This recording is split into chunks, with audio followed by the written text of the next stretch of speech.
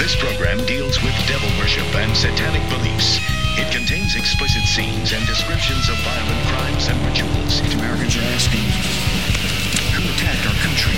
You have declared a subliminal jihad against the United States. Can you tell us why? Everything pertaining to what's happening has never come to the surface. The world will never know the true facts of what occurred, my motives. And night fell in a different world. And Iblis is thinking, I should be getting this position, not Adam, and this guy is created from dirt. And how does the army feel about you being head of the Temple of Set? And the conspiracy theorists can say what they will, but I want you to give me power over Adam, and I want you to give me soldiers and minions and all of these things. The people's heads have so much to believe in and have such an imperial motive for putting a position on them. They'll never let the truth facts, some of their lords, to the world. And I want you to be able to give me the ability to whisper into the hearts of mankind. And who was the grotto leader? Don't remember his name. You don't remember the name of a person who involved you in murder? Now these people are in very high positions, Jack. Yes. Welcome back to Subliminal Jihad, episode 97. I'm your co-host, Dimitri. I'm Khaled. And today, we have a guest on the pod to talk about a really interesting subject that I think we've been meaning to get into for a while. But we got the venerable Wub on the line. Wub, are you there? Wub, I'm here. Of course. I'm here. How's it going? So we've been following each other on Twitter for a while, and you have a blog, right? That I've sampled and found really interesting and liked a lot of your threads. And right, yeah. We'd been talking a little bit for a while about doing an episode. Then you came with a subject that I thought was kind of perfect. So I guess today we're going to talk all things punk rock, and I guess. I don't even know. We'll talk a little bit about, I think, the history of punk rock, but I know, Wub, you wanted to talk about kind of I think a lot of like the broader like social dynamics of it. And yeah, I don't know, I guess, not to bury the lead, like, is it fash? Yeah. Because it's something I've wondered a lot over the last few years as, I'm sure we'll also get into our own relationships with like punk rock, but it's something that like as we've definitely like called it fash on the podcast before. We definitely have. It's like fashliness. Yeah. Which isn't to throw it all out, but I feel like for a while, I don't know, for a while it's like it's something I felt compelled to like make a stand on maybe the last few years. Just posting shit on Twitter is like pushing back against like the punk mentality in like especially in kind of like the American left. It's true. And it's interesting to think of like the punk mentality as something that like really suffuses like the American like left culture. I feel like the idea that like it's somehow like virtuous to be like a mess and like strung out and like limping along and just like being self-destructive, like a dirtbag, if you will. Basically. A scumbag, a piece of shit, of course, crust punks and stuff. But I guess to start, like, Wub, I know you definitely are interested in this topic. Like, what is your relationship with punk rock? Were you a punk at any point? Yeah. It's interesting because my like town, it has a local scene, and it was, music wise, the different sort of people who had like local projects, they couldn't necessarily just separate themselves from each other because nobody would like show up at shows. So you'd have shows where there would be like punk bands and then like some like really bad like metal bands, maybe like an indie artist would open the show, so there was a lot of stuff like that. And then kind of after a couple of years, there was a lot more like punk and hardcore stuff. And when I first started going to shows, though, I was like 14. I mean, I'd wear like I had a Black Flag shirt I'd wear like all the time. Yeah. And and I definitely like I considered myself a punk and like had I mean, whether they wore like mohawks or whatever, like spiked leather and stuff like that, A really good friend of mine back then was really into like making her own clothes and stuff. And, just I had another really good friend, and we both actually defined ourselves as nihilists in high school. Like as like Interesting. We weren't just like, yeah, we're nihilists. We would like try to explain it to people and stuff. Yeah, awesome. We would basically try to like convert people to nihilism because that's how much we like believed in it. I mean, that was a vibe. I mean, what I was actually I was a big goth teen, so yeah, yeah, that's I true. understand. Okay, yeah. Yeah. Wub, like you're from the same family tree.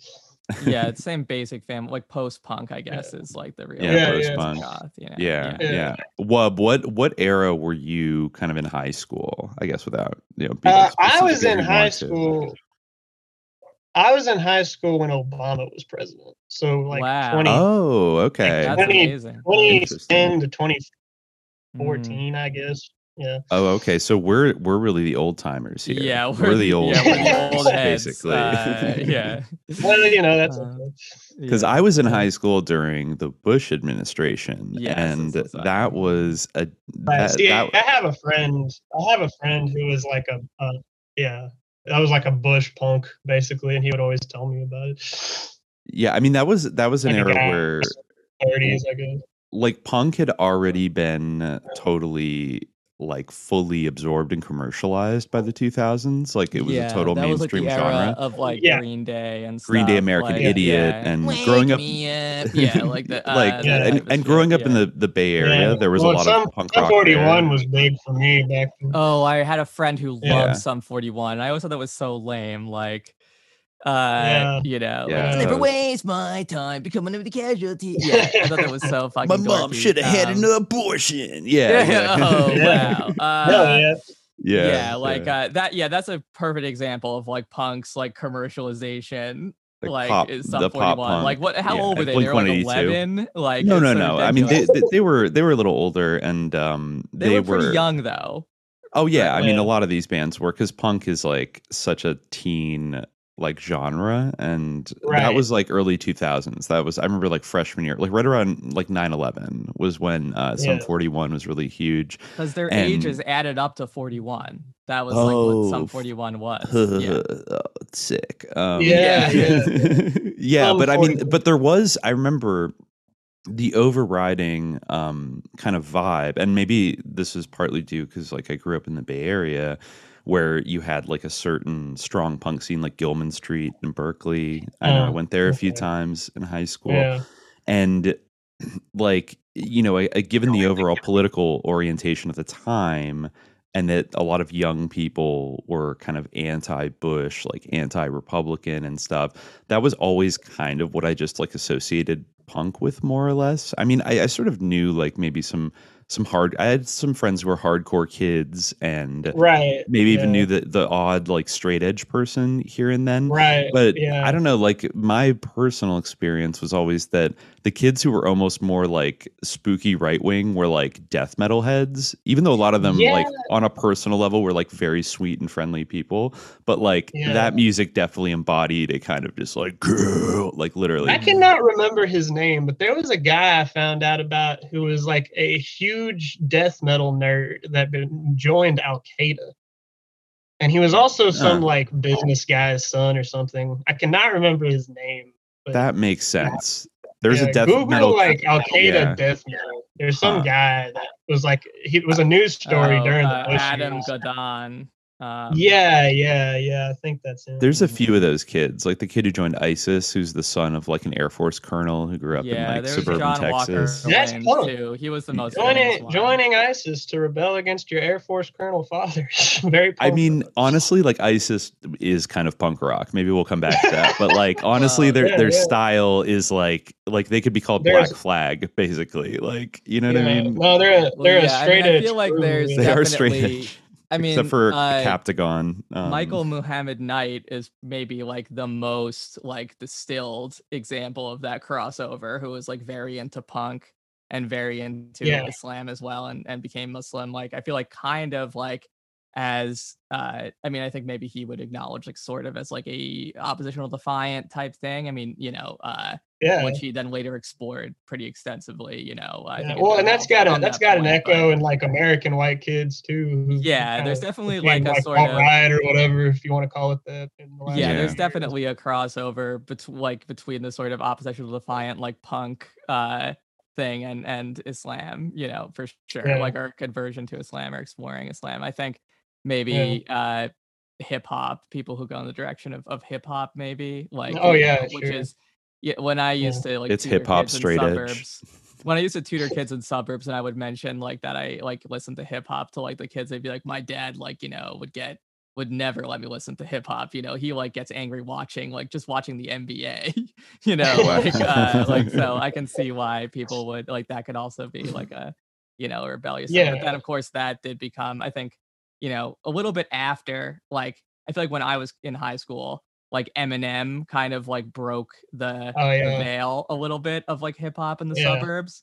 And there was a whole I liked like Eminem a lot too when I was really young. Like he came out when I was in middle school, and it was like 10, 11 years old. Right. Yeah.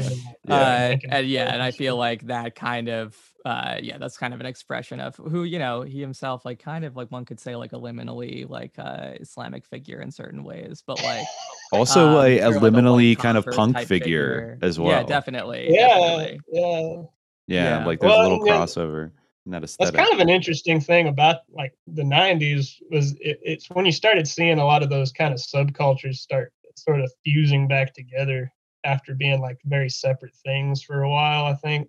Yeah. And now you're really seeing that with like SoundCloud rap and hyperpop and stuff. There's been a huge yeah, you can definitely see, even though punk, like pure punk, has been almost resigned to like this sort of boomer category of music. Like it's still out there, but I don't know, like if there probably are still kids, just like there are kids that still get into like Nirvana that are into it, but it's not an actively dominant genre. But it is hugely influential on like SoundCloud rap and a lot of things that are huge with like the kids these days. So. Well, I went to a hardcore show for which no hardcore band is like big really unless they're like Hatebreed or something. But for a band that had gotten pretty big for what, you know, for that type of music. And a local punk group opened for him, and there was a kid, this was like 3 years ago, and there was a kid with a giant mohawk that almost broke his neck stage diving off the rafter. So those kids are still out there. They're just a little bit maybe fewer and further between. The true punks, the true believers. As far as I know, Gilman Street is like still there. It's a pretty small venue, but I don't know. Maybe COVID killed it. But yeah, I haven't been. I think I went to a hardcore show in Staten Island in like 2009. That's the last time I've ever seen like hardcore, like a hardcore scene up close. But it is interesting to like reflect back on the 90s, because going back and watching a lot of these like old documentaries and stuff and like old talk shows and like media from the 80s and the 90s, like I still do, it brought back in my memory kind of the feeling of like what it meant to be a punk like in the 90s. And I was like a little kid, so I wasn't actively into it, but it's like, you know, like I had an older sister, and there were like my friends had older like brothers, and so it was always kind of around, you know, and it felt, and even just watching, like I'm sure we'll talk later about like the Donahue episode that we watched about where he interviews hardcore punks, like it really you really get a vibe of like how much it meant to people to have this identity and be a part of the scene and adopt these kind of attitudes and stuff. And it did feel kind of like it's weird watching these like Gen Xers just talk about like nobody cares like what, you know, what happens to kids, man. Nobody cares about kids. Like we're just like a lost generation, man. Like grown-ups that just don't get. And it's like, what are you talking about? Like everybody's a kid and then everybody grows up. Like what is this? But of course you could tie that all the way back to the 60s, right? And kind of like to the new left, to the counterculture, like don't trust anybody over 30, man. And kind of stuff like that. It's kind of interesting because like the Stooges a lot of the time get pointed at as the first punk band, which that's debatable, obviously. But sure. Iggy Pop pretty early on. Said that his big influence that made him want to start a band was going to see the Doors and being like in the crowd and thinking Jim Morrison was like such a badass, and then being like, well, I want to outdo that guy. Yeah, he you did. Know, he like was being like, I want to be yeah. even more like outrageous and like even more like, and have the music be even more like overwhelming, like, you know, and aggro and stuff. And so yeah, you see that with like his style in the Stooges, like early on, like Raw Power, like with his like glam, like shirtless kind of look. And Absolutely. I mean, Mick Jagger also is somebody who kind of, I guess, had that a relative influence of like wilding out on stage. And David Bowie as well had a big influence on like early punk fashion. Totally. Which I want to get into with the Sex Pistols because and the Clash as well, because they're both interesting as far as that goes. Pistols I remember when I was first kind of getting into punk, there was a whole debate about whether you could consider them boy band. I think given what's come out in recent years, or whatever. Yeah, like you sent that article about Steve Jones's memoir, which I didn't get to really like dig into, but I saw some excerpts and kind of looks like a boy band. Yeah, like and well, you got to think about too. Recently, Johnny Rotten got so much shit for supporting Trump, or pretending at least to support. Oh, that's Trump. So funny. He's That was the legitimately a Trump supporter. That was the first like concert. I was not like a fan of the Sex Pistols, like either their old work, but a friend of mine who was also into like punk music, as was I, like in high school, invited me to go see like a Sex Pistols concert at like this arena, like on Long Island. And yeah, I mean, it was just Johnny Rotten, obviously, Sid Vicious having been dead for many years, but it was just like very lame and awful. I think the Reverend like opened for them. It was, but it's that's happened a lot over the last few years, is like the inevitable, like your punk icon from childhood has come out and said something super reactionary, and it's like, as we know, that's such a fascinating thing today. It's like talking it's also about the old punk rock, but whatever. Exactly. Like if you go back to the very beginning, the right wing like reactionary character, even putting aside like Nazi skinheads, but just like the right wing orientation of punk rock really is not like a later phenomenon that like ruined punk. It's really there from like the very beginning, right? Yeah, and I think where a lot of people get it messed up is like, so I like to use the song Nazi Punks Fuck Off as an example. Oh yeah, good song. Like, people, great song, but people have this kind of interpretation of it now, like it was like Yellow Biafra was like preempting Nazis from coming to shows. And it's like, if you read about why he wrote that song, it's a lot more the reverse. It's like Nazis coming to shows, or at least people who were, I mean, this is where it gets into the whole irony thing, but it's like people who were at least dressing up like Nazis coming to shows, had caused a lot of people who legitimately were like very racist and like nationalists to start coming to shows, Absolutely. And it was written as a response to that, not like a preemption, Totally. And there's a documentary, of all places, Boston in the 90s. There's a documentary about their hardcore scene where some guys talk about how they had to like kick the Nazis out of the hardcore scene there. That makes sense. Beat the shit out of them. Yeah. Well, I mean, it's true.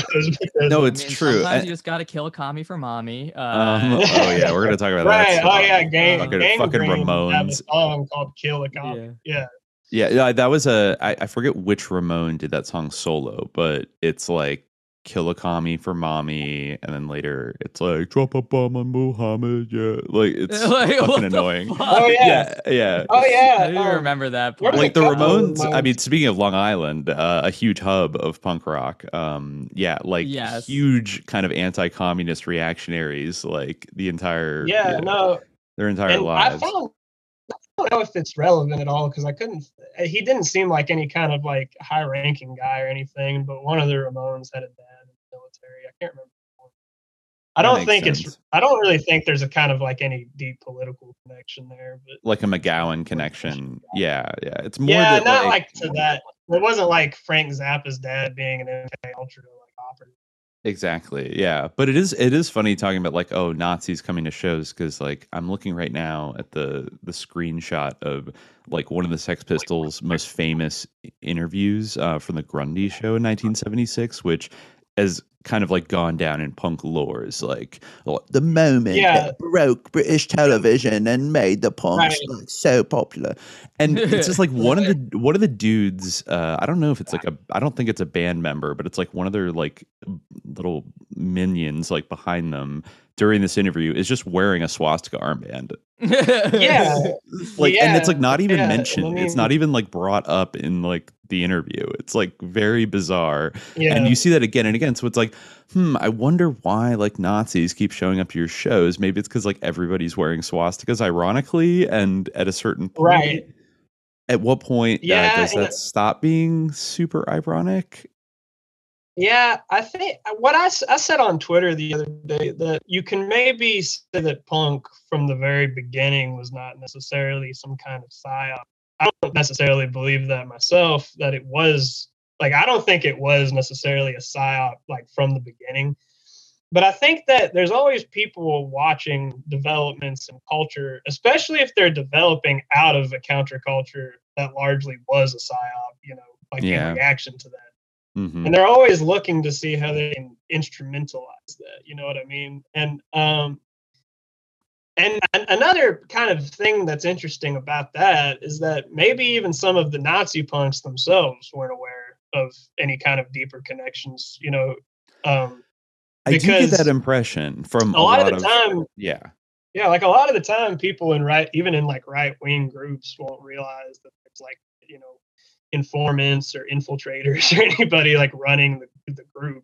They just kind of take for granted that this person who has all this money to spend on radical terrorist sometimes activities is just loves the country or whatever. Yeah, definitely. But, anyway, I did not get to go too deep down that rabbit hole. No, for sure. I mean, but I did notice that I watched an interesting documentary. It's actually part of a series that I discovered it late last night. You can watch it on YouTube. It's called The Decline of Western Civilization. Have you guys ever heard of that? Oh, yeah. I love The Decline. As far as a film, I love The Decline of Western Civilization. It's a really good one of the things that I was telling It was what made me actually, like, I was already into punk before I watched that, but specifically Fear's performance at the end of the documentary, I was like, see, I want to do that. I was like, I want to like be in a band that is so outrageous that people start trying to fight me before the show. They were having a lot of fun. There's too many of us. There's too many of us. There's too many of us. Let's have a war. I love that record. And it sucks because Lee Ving is a huge conservative.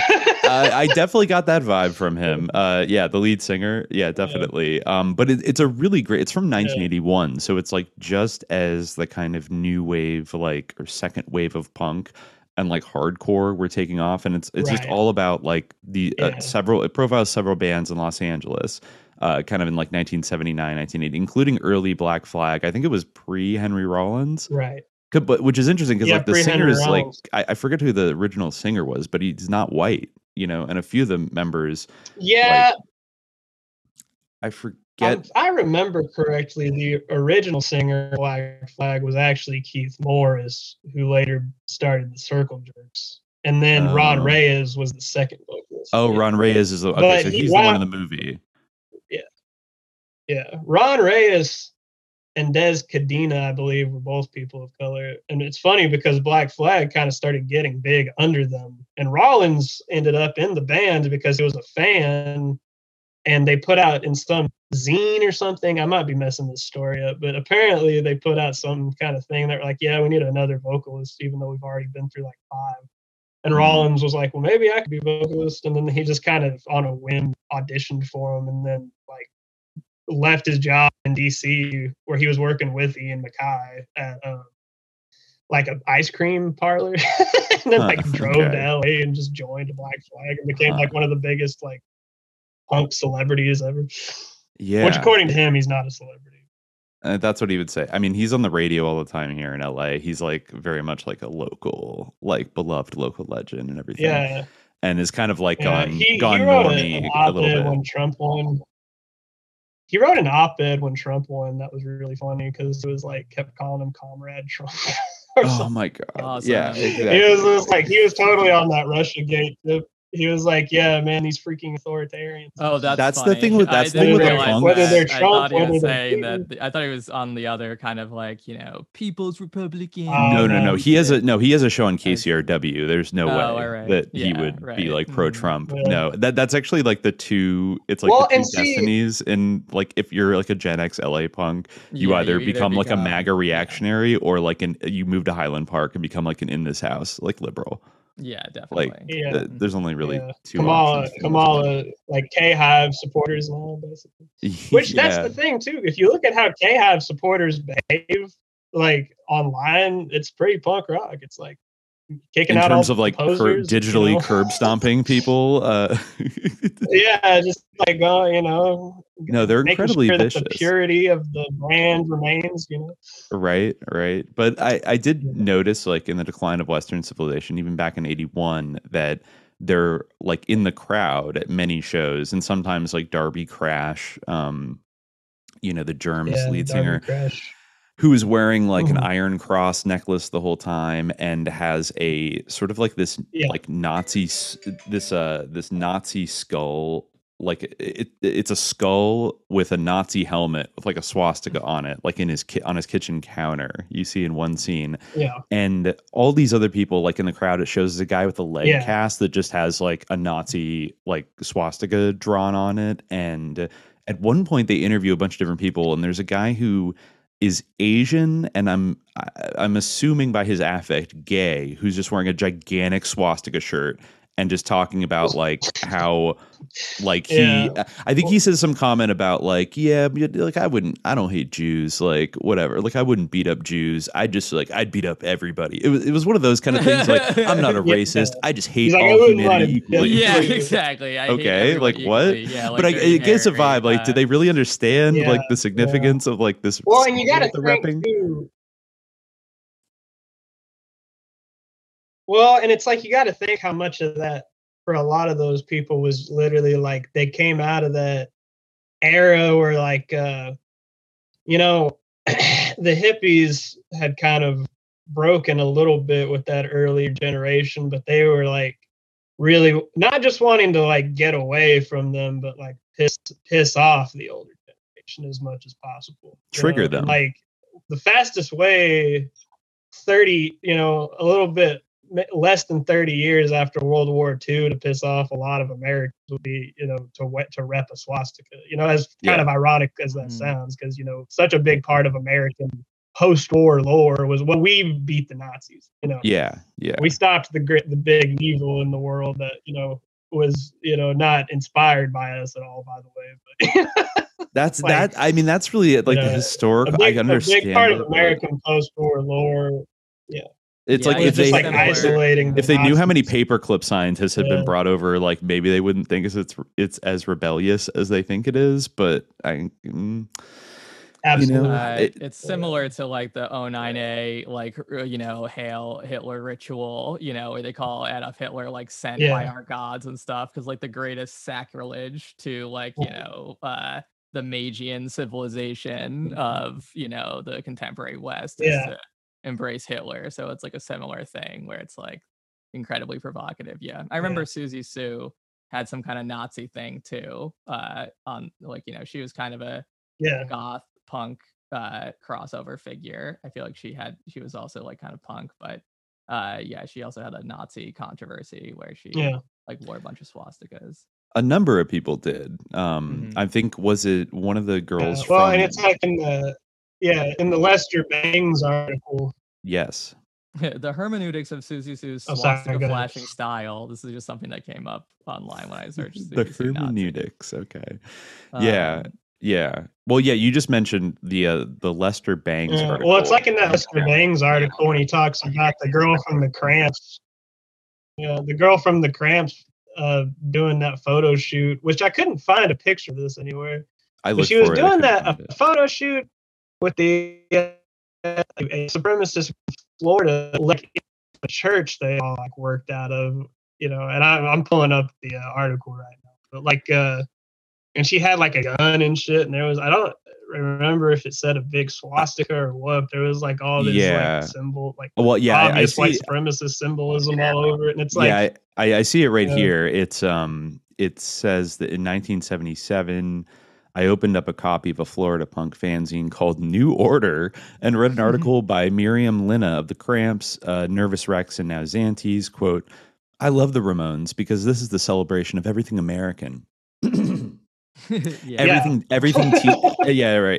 everything American, everything teenage and wonderful and white and urban. And this is him talking. You could say the white jumping out of the sentence was just like Ornette Coleman declaring this is our music, except that the same issue featured a full-page shot of Miriam and one of her little friends posing proudly with their leathers and shades and a pistol in front of the headquarters of the United White People's Party under a sign bearing 3 flags: God, cross, country, stars and stripes, race, swastika. Sorry, Miriam, I can just go so far with affectations of knee-jerk cretinism before I puke.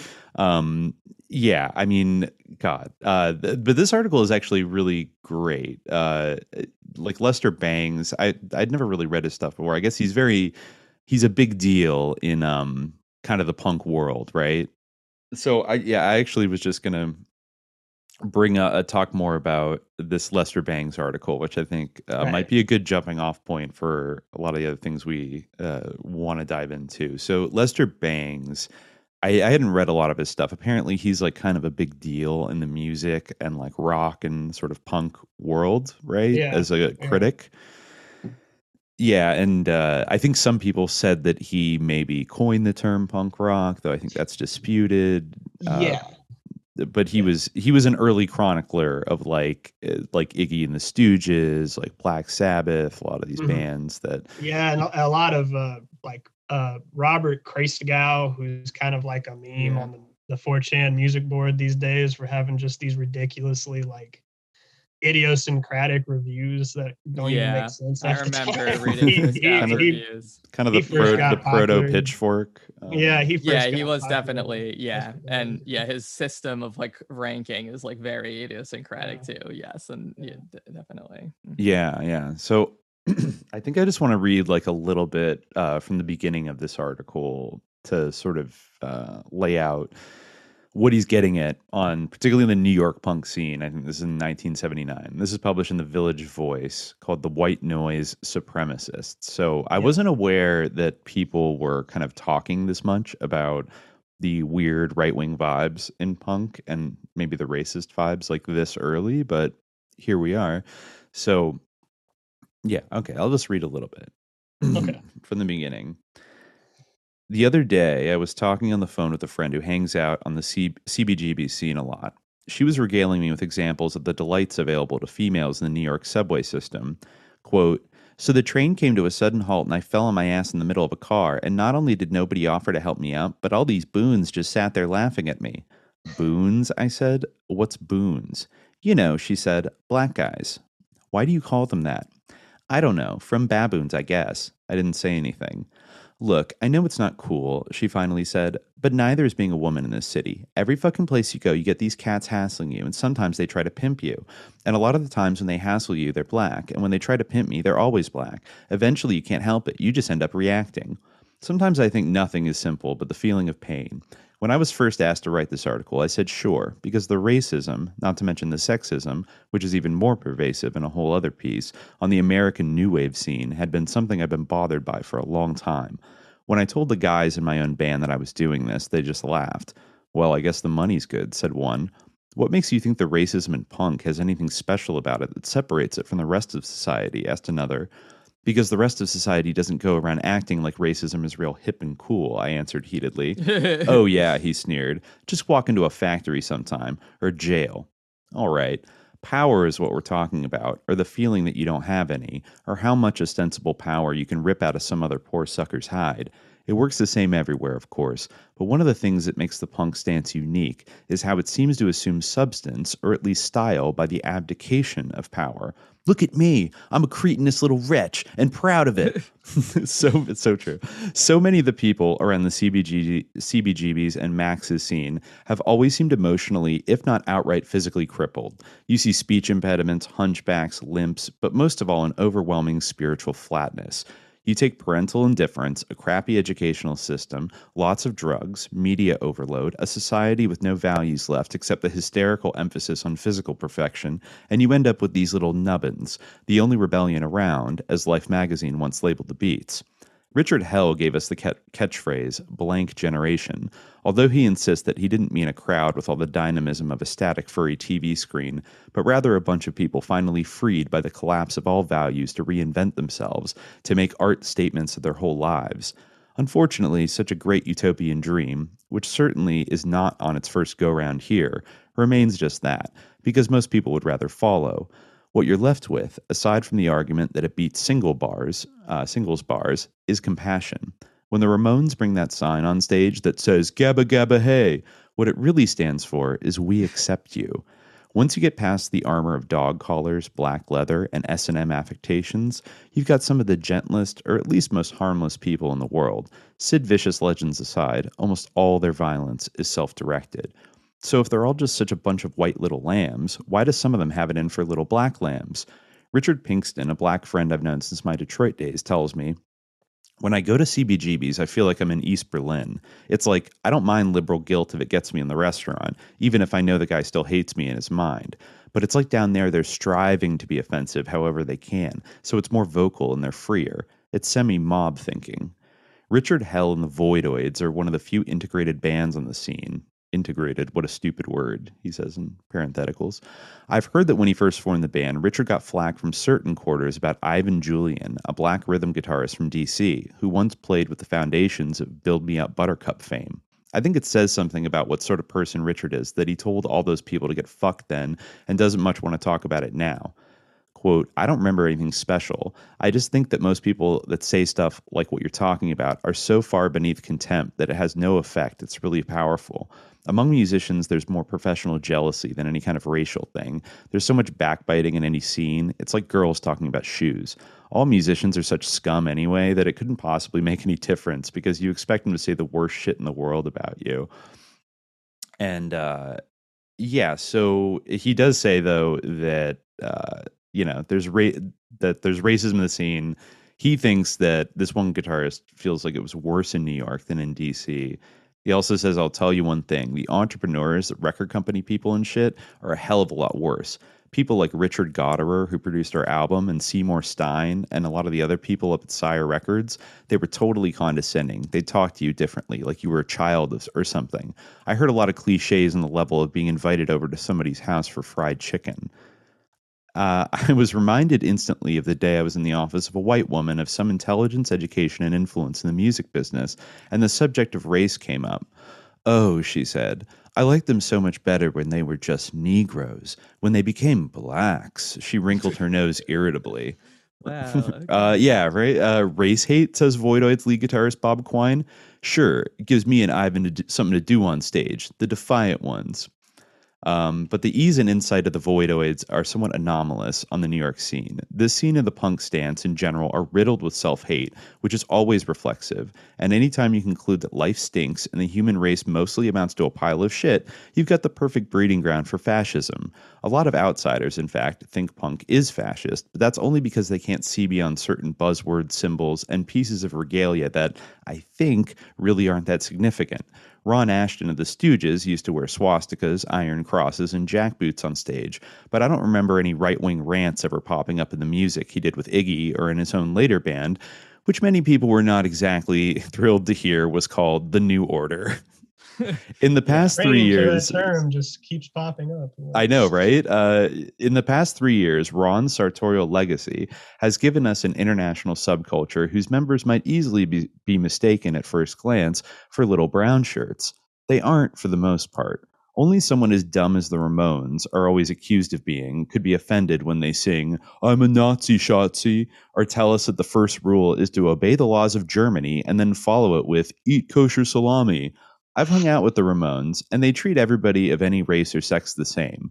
Who they hate isn't Jews or blacks or gays or anybody, but certain spike conk assholes who just last week graduated from the Rocky Horror Picture Show lines to skag dabblings and now stumble around Max's busting their nuts trying to be decadent.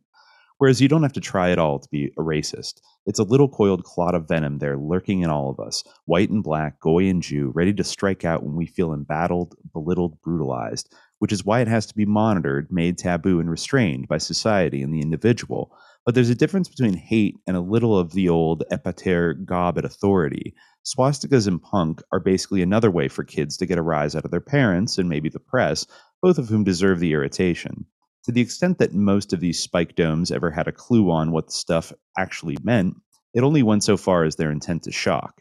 It's like a stance, as Ivan says, a real immature way of being dangerous. Maybe, except that after a while, this casual, even ironic embrace of the totems of bigotry crosses over into the real poison. Around 1970, there was a carbuncle named Wayne McGuire who kept contributing installments of something he called an Aquarian Journal to Fusion Magazine, wherein he suggested between burblings of regurgitated Nietzsche and bad Celine ellipses that the Velvet Underground represented some kind of mystical milestone in the destiny of the Aryan race, and even tried to link their music with the ideas of Mel Lyman, who is one of the prototypes for the current crop of mind-napping cult daddies. Interesting. On a less systematic level, we had little outcroppings like Iggy hollering, "Our next selection tonight for all you Hebrew ladies in the audience is entitled Rich Bitch." Cool. On the 1974 recorded live bootleg Metallic KO.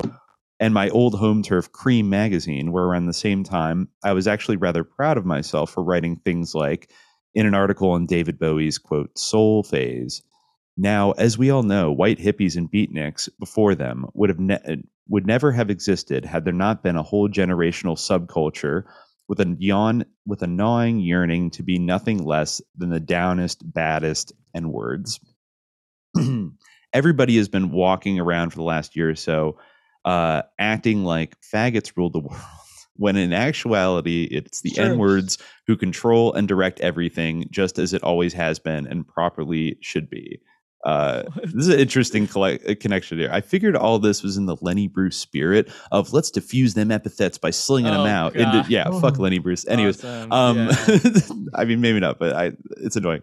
I thought absolutely nothing of going to parties with people like David Ruffin and Bobby Womack, where I'd get drunk, maul the women, improvise blues songs along the lines of, I'm not going to show, he writes in like Ebonics, N-word, wishes his dick was bigger. Yeah. And of course they all laughed. It took years before I realized what an asshole I'd been, not to mention how lucky I was to get out of there with my white hide intact. Okay, about Lenny Bruce. I'm sure a lot of these guys were very happy to see this white kid drunk on his ass, making a complete fool, if not a human TV set out of himself. But to this day, I wonder how many of them hated my guts right then. Because Lenny Bruce is wrong. Maybe in a better world than this, such parlor games would amount to cleansing jet offtakes, and between friends, where a certain bond of mutual trust has been firmly established, good-natured racial trade-offs can be part of the vocabulary of understood affections. But beyond that, trouble begins. When you fail to realize that no matter how harmless your intentions are, there is no reason to think that any shit that comes out of your mouth is going to be understood or happily received. It took me a long time to find that out, but those words are lethal, man, and you shouldn't go slinging them around for effect. This seems almost too simple and obvious to say, but maybe it's good to have something simple and obvious stated once in a while, especially in this citadel of journalistic overthink. If you're black or Jewish or Latin or gay, those little vernacular epithets are bullets that riddle your guts and then fester and burn there, like torture flak hailing on you wherever you go. Ivan Julian told me that whenever he hears the N-word, no matter who says it, black or white, he wants to kill. Once when I was drunk, I told Hell the only reason hippies ever existed in the first place was because of N-words. And when I mentioned it to Ivan while doing this article, I said, "You probably don't even remember." "Oh yeah, I remember." He cut me off. That was 2 years ago. One ostensibly harmless little slip. You take a lifetime of that, and you've got grounds for trying in any way possible, even if it's only by convincing one individual at a time, to remove those words from the face of the earth. just like Hitler and Idi Amin and all other enemies of the human race. So yeah, I thought that was yeah, and I want to just juxtapose that for a second against the whole, like, a couple of years, or maybe last year, there was that girl who was like, I've academically studied punk, you know. Oh yeah, yeah. Now that part of it became a big meme, but she claims in the video, she was like, you know, yeah, and you know, punk, it came out of, you know, radical, like, African Americans and, you know, stuff like that. And it's like, what she's talking about is that there were bands, like, there's a documentary about a band called Death. Oh, Death is a great band, yeah.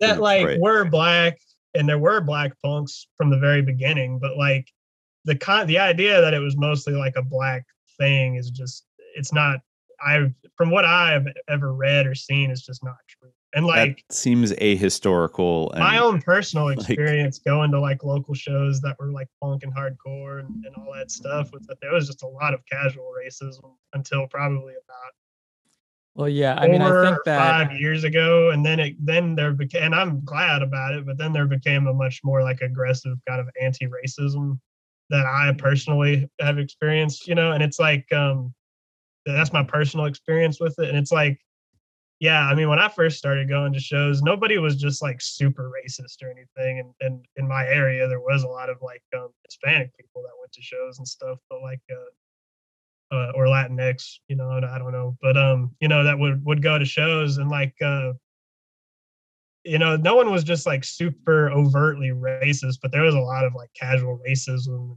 sexism, and, you know, a lot of like kind of casual homophobia. It wasn't and I would imagine cultural influence in American culture in general, but like historically speaking, like, you know, whenever there's like that dialectic between like the sort of white appropriation of black art forms, or the black participation in white art forms that are kind of created, you know, to exclude them in some way, like maybe minstrelsy is an example. You know, you have like black minstrel performers and obviously blackface minstrel performers. There's often like, you know, a dialectical tension between like people trying to use this like in a liberatory way and racism, you know. And I think that is true of like other cultures that are other musical subcultures that are influenced by have a black influence in them, like in rock or in all sorts of things like that. You know, there's always been that kind of reactionary element, and also, you know, an anti-racist element maybe that is in tension with it, and they go back and forth, you know, in terms of their dominance. But I mean, the thing about punk, I feel like, is that definitely like in the like mainstream kind of like white suburban manifestation of it, like the racist elements, or at least like the casual racist elements, really the sort of ignorance and not like realizing why, like it's not funny to be like ironically like let's kill every Arab or something, you know, like it's like not worth whatever like provocation you think you're making, like that really does seem to be lost on people. And like ultimately, like the sus aspect of it is that like the politics at the core of it were ultimately like, you know, no, not to knock on your high school self, but like kind of like nihilistic and just like sort of like fundamentally reactionary, and just based on kind of like osmosing whatever like oppositional take you could, like you know, we watched that Donahue interview with the hardcore kids and from like the 80s, and it's shocking to see them like being like, you know, we're rebelling against the suburbs, you know, like this, you know, we can't do anything. And even like all the experts were like agreeing basically with that analysis and saying like these kids don't have anything to do, you know, in the suburbs. We've left them by the wayside, you know, they don't have places to go and have fun, so they enter into this music scene. But like their actual political opinions that they were espousing were like literally Reaganite talking points, like about welfare queens, like down to the actual vocabulary.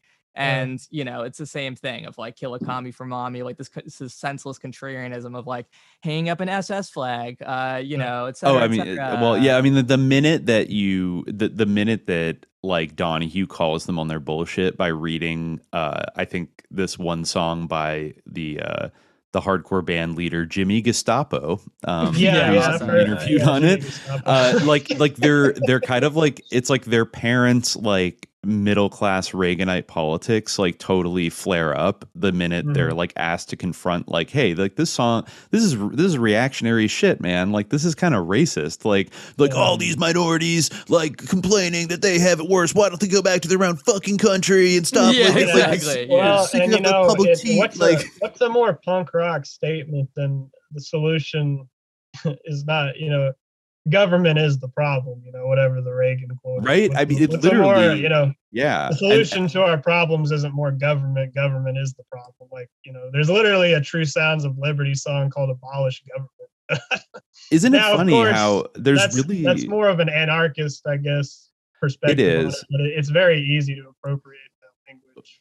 Yeah, as we've discussed, as anarchists in general have this issue. Well, I remember going to see like the Leftover Crack, like when I was in high school in New York, like around St. Mark's Square. You know, they like I remember one of the bands that was playing that day, like you know, said like "God bless America" or something like on stage, and someone was like from the audience was like "boo," and he's like, "Oh, boo, you're wearing a shirt from this band? Like that's a patriotic fucking band, dude." You know, like it's just like, are you fucking kidding me? And this is like in the heat of the Bush era. Cool. They're like handing out like anarchist literature at this event, and meanwhile like arguing about like, you know, how you gotta like love the Stars and Stripes and like pledge allegiance to the red, white, and blue. Like, well, and that's kind of a precursor to that whole like that's kind of a precursor to that whole trend of being like, you know, fucking like George Washington said, smoke weed, acquire currency, and own guns. Yeah, awesome. Yeah. No, what is totally. more base than that? Well, you notice like in the Donahue interview as well, that when they kind of go around to the audience, there's that older black gentleman that is not having their business. And he's like, you know what I did? Like when I got out of high school, I went and joined the army. And then like, you know, I worked for 30 years and blah, blah, blah. And I don't see why they can't. And like Jimmy Gestapo's reaction is like, hey, sir, like I'll take you out to any military base. I know 200 Marines that are in the hardcore scene. Like we got so many service members like in our scene, and it's like everyone's in the military, and it's like that doesn't sound as cool as kind of on that tip. Do y'all know anything about Mel Lyman, the cult leader no. Well, he mentioned him in the article, but so Lyman is funny because he's like, I don't know a ton about him. I just kind of gave him a little look over before the show, but like he was friends, or I don't know if he was friends, but he was in the circle of like Andy Warhol, kind of the acid probably that he got to start, you know, his cult with. He was in the orbit of Timothy Leary whenever he was in New York, and like, yikes. You know, kind of the vibe I got from it was he seemed similar to like Manson or somebody, but in New York instead of in like California. Oh, I see here. He founded the Fort Hill community. Yeah. Which is kind of a cult. He mysteriously died, I guess, in 1978. Yeah. And he knew, from what I understand, he knew a couple of musicians as well, kind of in New York, and was himself kind of like a failed musician, like similar to Manson and stuff like that. Like it seemed like the paradigm was just very similar to Charles Manson. You know? Yeah, he did fall in. I see it here that he fell in with Timothy Leary early. In 1963, he became acquainted with Timothy Leary's group of LSD enthusiasts, the International Foundation for Internal Freedom, IF. Mm-hmm. And I guess he said, I'm just reading from his Wikipedia. Knowing LSD's power, he felt his girlfriend, Judy Silver, was not ready, but stated, "The bastards that if gave her acid. I told her not to take it. I knew her head couldn't take it." Lyman's fears turned out to be justified, and she left college and returned to her parents in Kansas. According to a Rolling Stone article, Judy got all fucked up. This is his second old lady. I mean, like, she got really twisted. I don't know if it was the acid or the scene or whatever, but she split. Yeah. And you know, something that's kind of interesting that Dave McGowan brings up, and that also Tom O'Neill brings up in Chaos, is how towards the later 60s in California, kind of the drug culture shifted off of acid into speed and got really into like amphetamines. And Oh, it's funny 'cause definitely. that fueled the early punk scene. Like everybody would do amphetamines. And Lemmy it's funny from because Motorhead is not a punk necessarily, but a lot of punks Yeah. like Motorhead. And he talked about doing that old school amphetamine, and he said you would snort it, and it was like, and in some interview he gave, he said that you would snort this amphetamine, and it was like snorting like powdered punk, basically. Oh my But it God. would just get you wound up for like days after you like. I wonder if the Hells Angels were, supplying them. I'm sure. Of course, we know there was another really monumental historical movement in the 20th century that was powered by speed. I think it was called Wehrmacht. I don't know what it is about meth and like Nazis, but like, I mean, it kind of makes sense when you think about it. Yeah, but, and you got to think about like Nick Land and accelerationism and stuff. Right. Yeah, also Nick Land literally, I mean, on all kinds of drugs, but from what I understand, his main thing was various forms of amphetamine. Honestly, looking at staying up for days on end. Looking at the crowds at a lot of the punk shows in the decline of Western civilization, everyone was acting really weird. But I was almost thinking for a second, like, what drug is everybody on at these shows? Because everyone seems like really tense. I mean, some people are just like geeking out, like tweaking and like moshing around. Other people were just kind of standing like really intensely, like staring at the screen, but like not dancing. And it's like, well, maybe there are like some trucker of these speed. like weird ass drugs. Like I was watching the Beatles documentary that recently came out, that Peter Jackson like restored all this footage of them.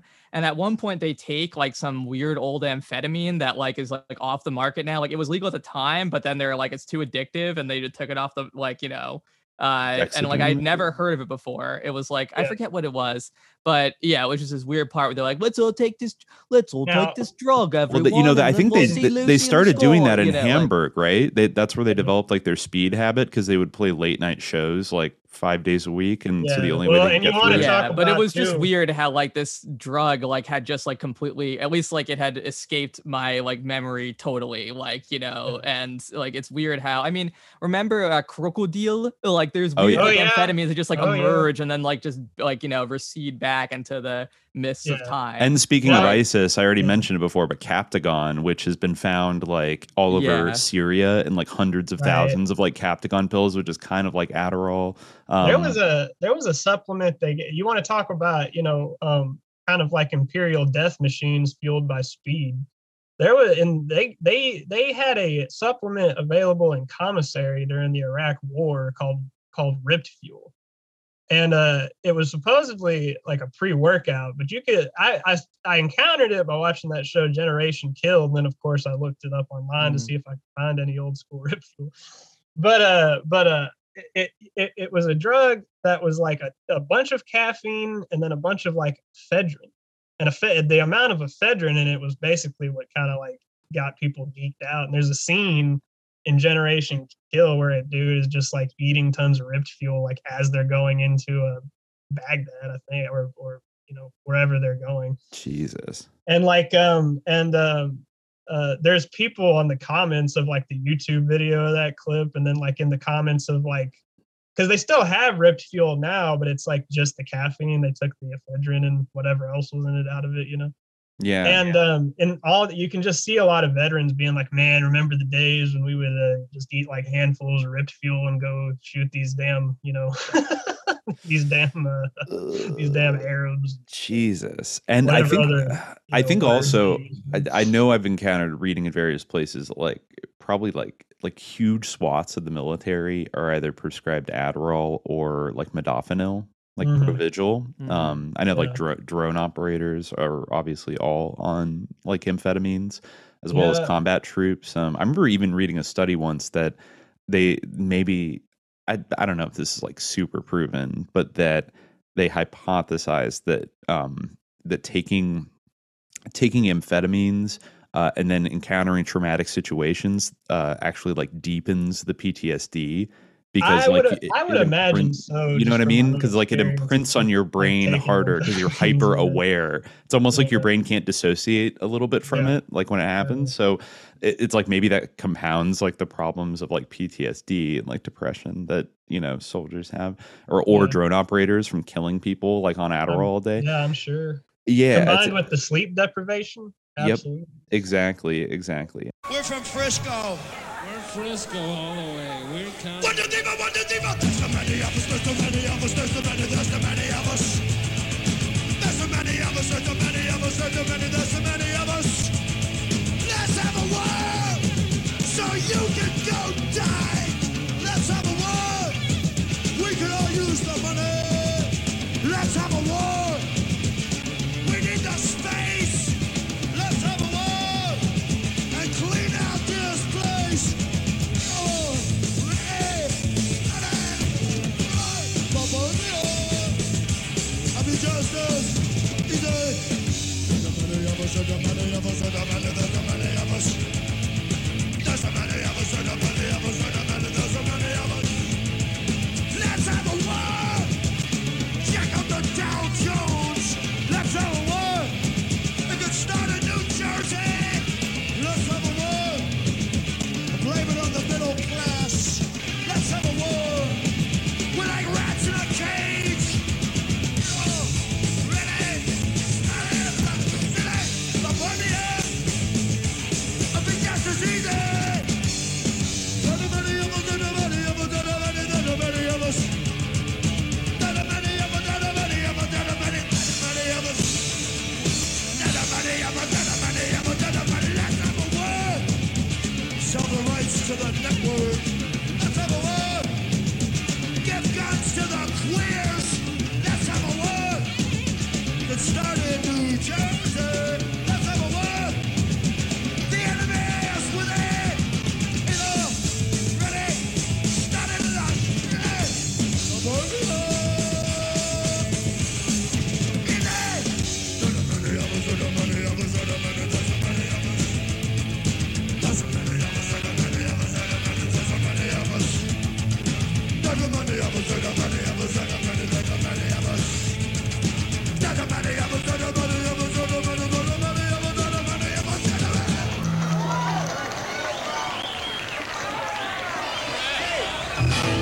Or the land of the free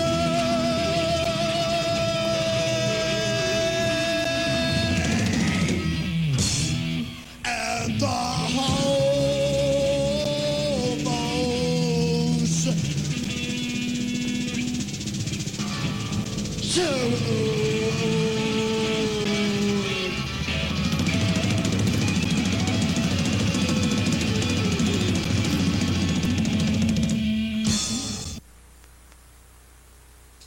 We're back. Would it be cool if there was a kind of like a little connection I wanted to make, and just going into this next hour, if I could, like, would it be cool if I just made it and then like? Yeah, by all Let's means. go. Definitely. Yeah. All right. Well,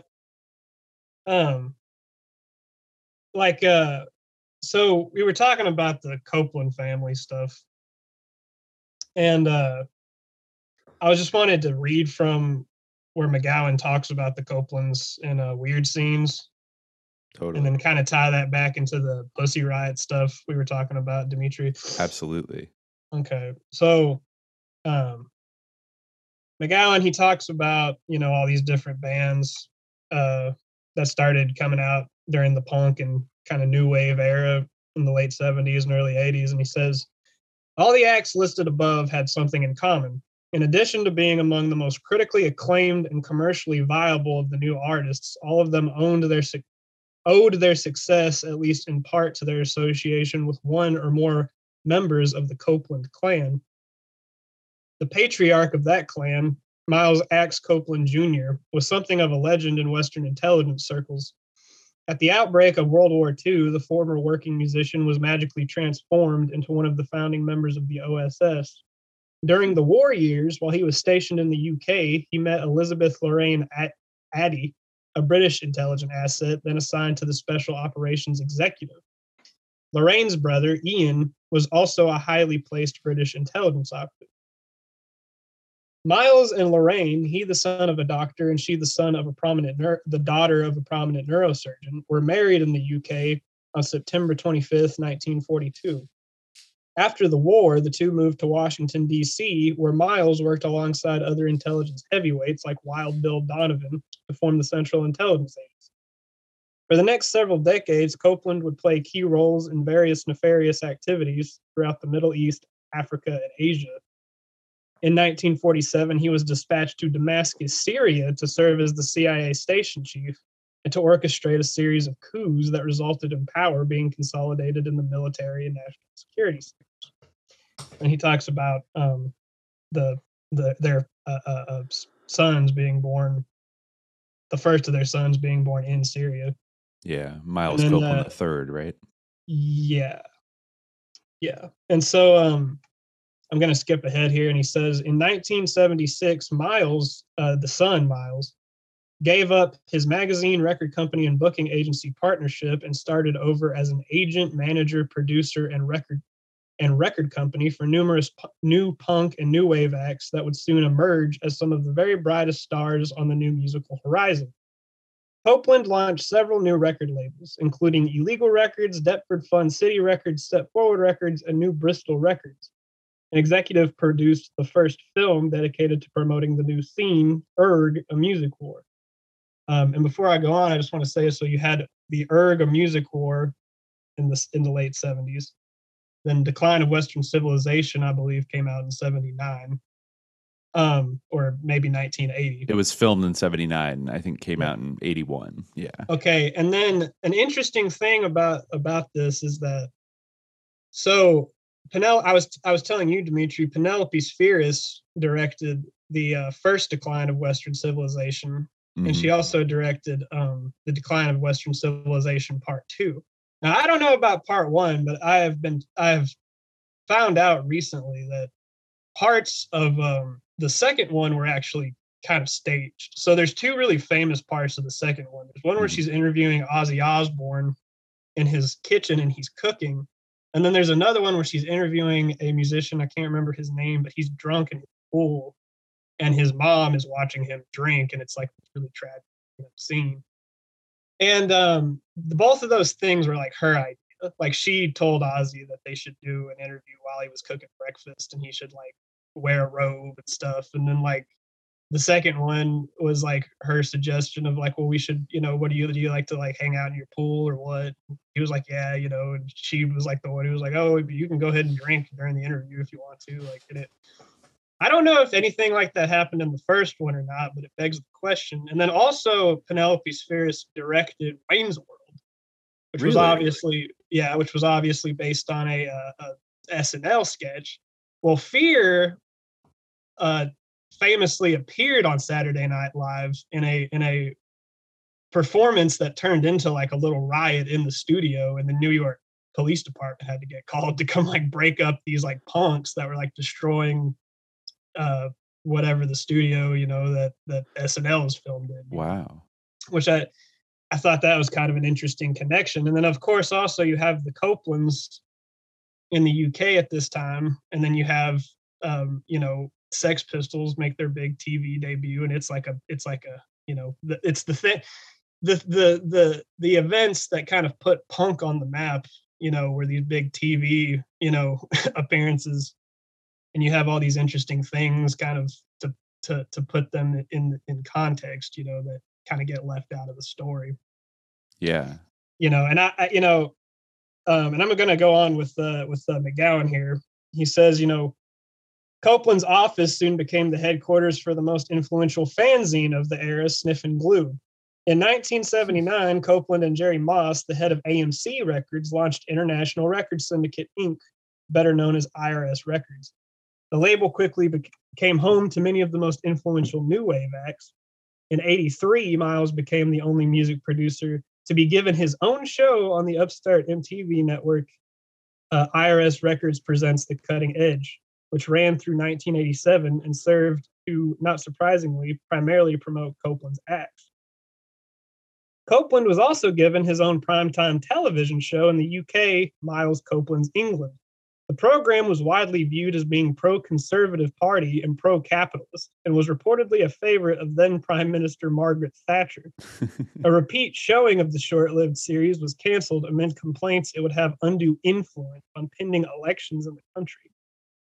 So, that kind of goes back to what we were talking about earlier about there's this sort of libertarian, almost like Reaganite strain to punk that a lot of people either ignore or maybe even try to play down as like not really being much of an influence. But if you look at who was producing some of these early acts and stuff, they certainly were yeah, I mean, Miles Copeland III produced the Cramps, which Right. from that quote earlier was Yeah. the girl was like posing in front of like a Nazi like a white Nazi nationalist. church. Yeah, exactly. in Florida of all places. And just loved like how white the Ramones were, Yeah, how and all-American how white they represented American suburbanites who Yeah. apparently were being underrepresented at that time. apparently deeply underrepresented Yeah. in Yeah. like a existentially world historical degree. Yeah, and so I like too McGowan. He points out that Stuart Copeland joined the police or started the police. Yeah. And to kind of cap off his passage here, he says in 2002, Stuart Copeland played briefly in a reconstituted version of The Doors alongside founding members Ray Manzarek and Bobby Krieger. Copeland's former bandmate, Andy Summers, who was a decade older than Stuart and Sting, had been on the Laurel Canyon scene back when the original Doors were playing the Sunset Strip. As he wrote in Rolling Stone in July 2007, in 1968, he was, quote, living in Laurel Canyon and going to the Sunset Strip every night. Briefly a member of Eric Burdon and the Animals at that time, Summers had been one of the regulars at the Log Cabin, which is the property that Frank Zappa lived at for a That's time, right.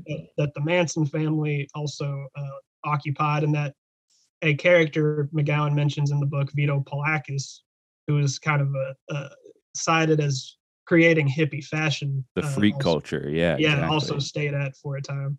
Mm.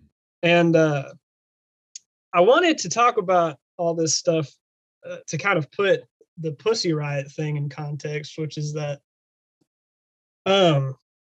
so Pussy Riot became kind of popular there are Russian punk bands. I'm not sure if they're technically still together or not anymore. There's some incarnation of them that is still together, but I don't know if like the two main girls, Nadia Tolokanova, I think, and then the other one, Masha, forgetting her name, but the article that you sent to me about how she was, sorry, go on. Oh well, no, yeah, and what's interesting to me about Pussy Riot is that, they're a Russian punk band, and I remember, back when I was in high school, they got kind of popular, famous, and for supposedly standing up to Putin. Yeah, I remember. And they got put in jail for, I guess, a couple of years because they organized this kind of artsy fartsy protest in an Orthodox church. And it was just funny whenever I was researching this, I found that article I sent you. It was from the LA Times, and it says, first, the other members of the band released a new single online, Putin Lights Up the Fires. I think this is from when they were arrested.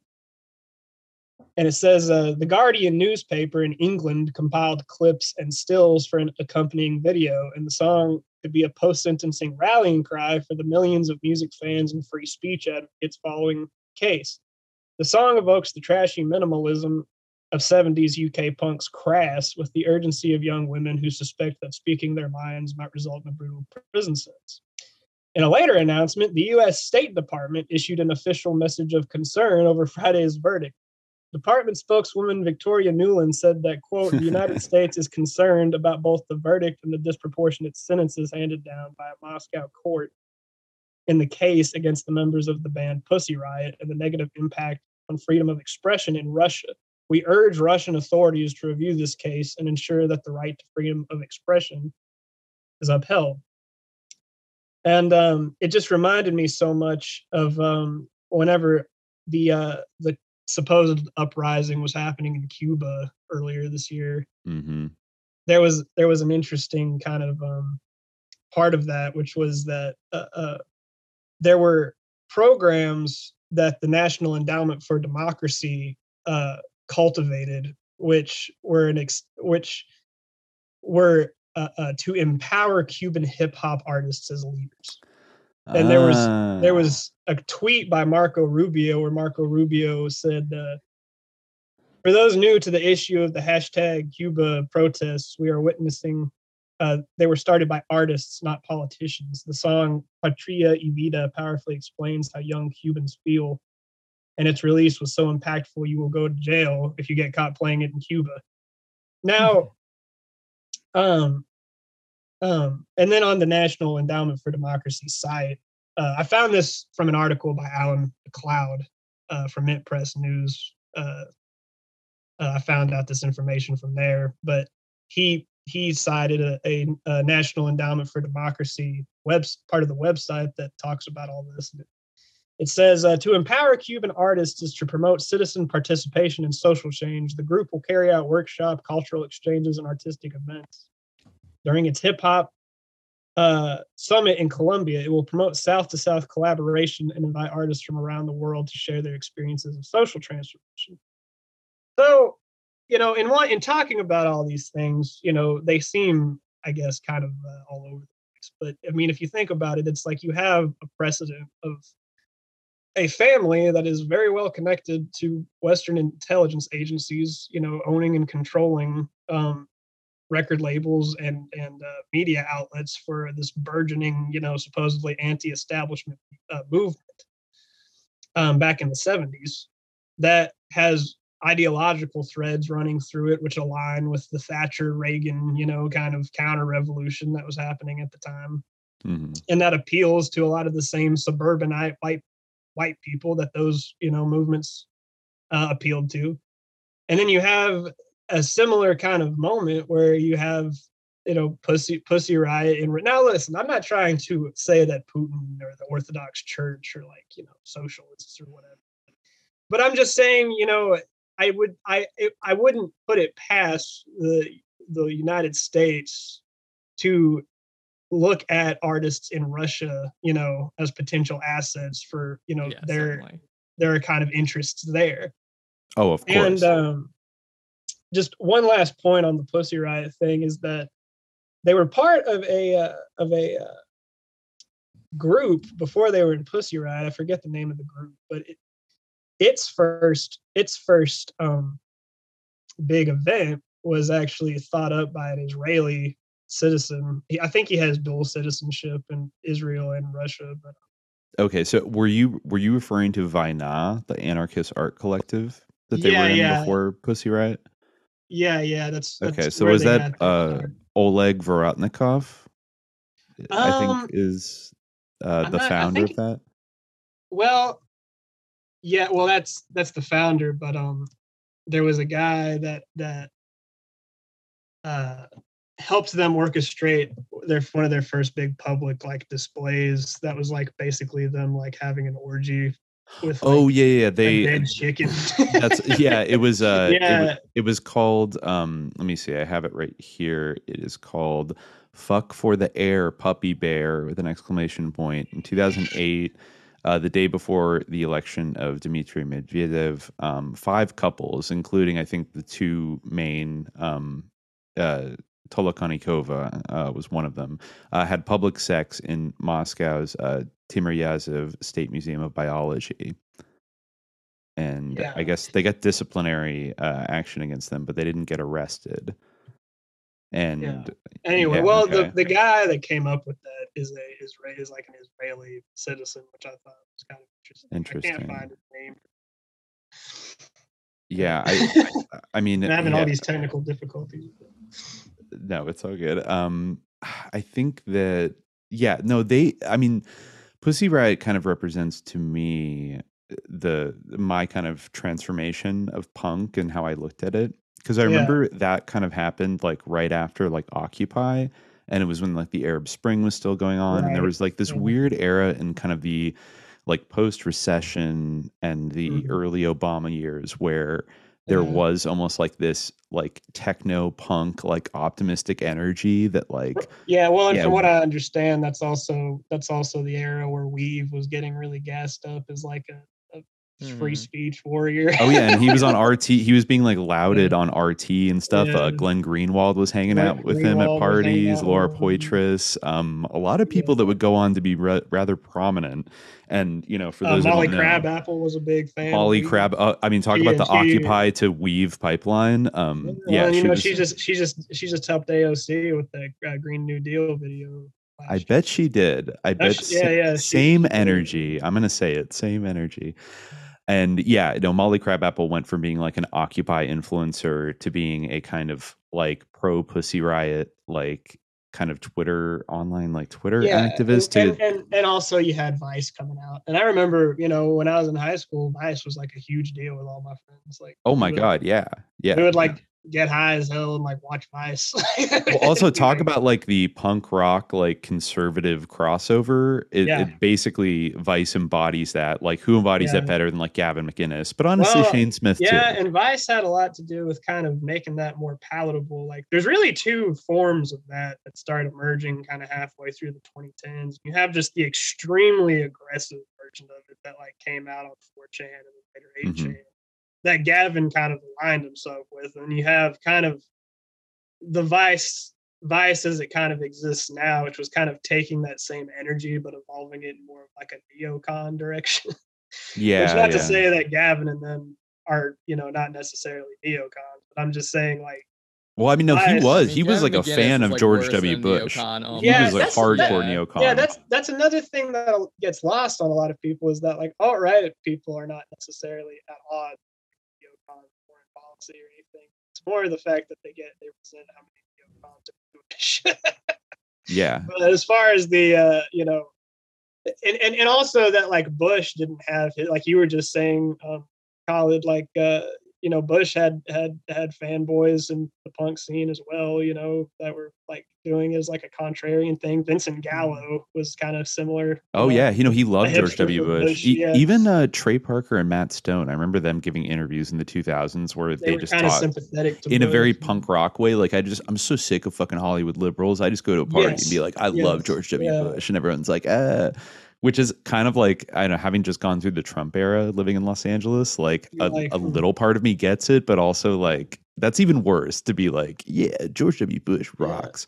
Well, and I mean, South Park too is a big part of that whole like wave of like, and also like Penn and Teller bullshit. You know, there was this whole wave, of like just kind of a more consciously like right wing libertarianism running through punk, kind of that I think still runs through it, because I started noticing personally probably about like in that same time I mentioned earlier, probably about 5 years ago, I knew a guy who was he was like called himself like a libertarian punk, you know, and would like vote for the Libertarian Party and stuff. And he ended up becoming like a raging Trump supporter because that's not too surprising to me. He saw it as like the punk thing to do. That's the thing in the culture today. Trump is almost like is a new punk rock, as we've heard that many times. Yeah, there you go. You know, Paul Joseph Watson was the coiner of that, right? That conservatism is the new punk rock because well, in a way, I mean, honestly, rebellious. like if you go back to like the way Jimmy Gestapo acts on the Donahue Show, 1986. And then you look at the way that Donald Trump would act in relation to the media, like, you know, decades later, you can see a certain synchronicity there in terms of for sure. like Trump having a punk energy. And and trolling basically. Like Steve Bannon is on the record saying that when he was working on World of Warcraft, it was seeing, you know, the rootless white males that would spend all day playing video games. I'm sure Brock Pierce and Mark Collins Rector could show him all kinds of ways to get in touch with rootless white young males, especially. That's why Steve Bannon loved Milo Yiannopoulos and like you know, brought him on to like cover Gamergate or whatever, because he thought he could like, you know, represent the Gamergate contingent. But yeah, I mean, like it's the same thing, you know, like like it's definitely true that like whether like it's supporting Trump or something even more outrageous. Like there's tons of things that are even more outrageous than that you could do. Like, you know, ironically talk about how you hate Arabs or you're a Zionist or something like that, you know, or like also punk rock or circling be a Nazi. Like, that doesn't mean that's good by virtue of being contrarian, you know, like it's not just because that will aggravate like people who are shitty doesn't mean that like that's good. Like saying to someone like I want to like kill and like, you know, rape your family or something, like, you know, that would piss off Henry Kissinger if said to him. That doesn't mean that it's good because it would make him upset. But that's it's like Minor Threat wrote "Guilty of Being White," and that was like a punk anthem. Oh right, yeah. It was like and he was in an interview and they said, "Why did you write that?" And he said, "It's an anti-racist song." Right, because I wrote it as concerned about like reverse racism. Well, like white didn't Black Flag have white minority? Well, that one's a little different though, right? I forget. Yeah, and also you got to look at this too, though. Slayer later covered "Guilty of Being White," and towards the end of their version of it, they changed it to "Guilty of Being Right." White is right. I guess so, and you got to think Slayer with all the Nazi kind of overtones. Well, as all the kids said on funny, like the persecution complex, like, but I mean, it's very teenage, like you know, to a teenager.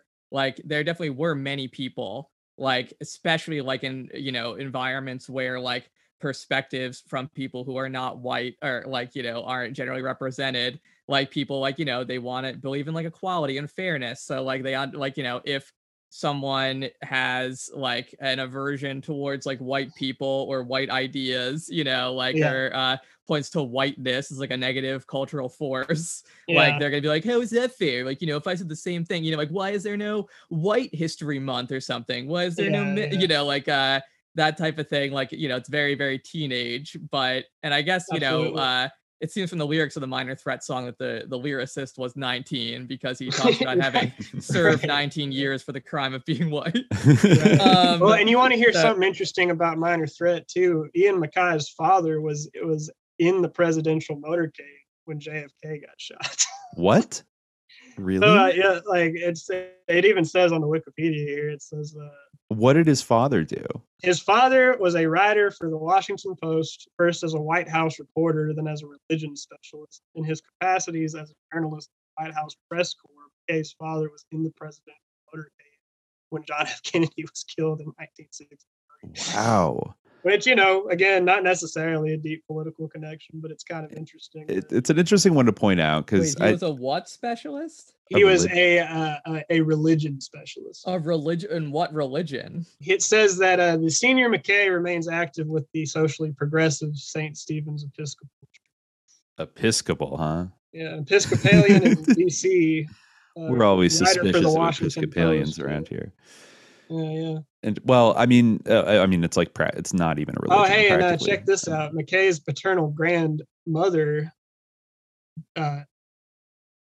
His grandfather was Milton McKay, also a magazine writer as well as an executive with the Office of War Information.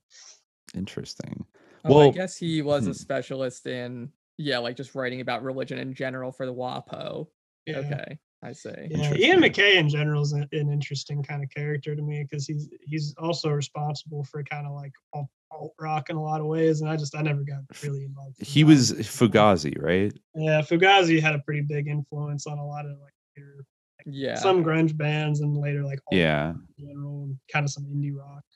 I mean, that's the other thing is that like the punk ethos and like the punk attitude like broke out of the generic boundaries of punk by like the late 80s, early 90s and ended up basically influencing all of like alternative rock in the 90s. So even if you weren't like a punk, like, I don't know, I went back to like do it yourself, DIY, you know, that can go two ways. That can be like, we're going to kind of create a, you know, I was reading an article said that or an essay that was called "Did Punk Matter?" and it pointed out that there was an element to punk where there was kind of a kind of, if you want to put it in like Gramscian terms, kind of like a counter hegemony developed. But at the same time, a lot of kids just took do it yourself in this extremely individualist direction, you know, that wasn't dissimilar from course, the hippie kind of self-actualization model of like when I was liberation. growing up was like the heyday, and Long Island was a big hub for this as well, of like a emotional hardcore of emo Right. music,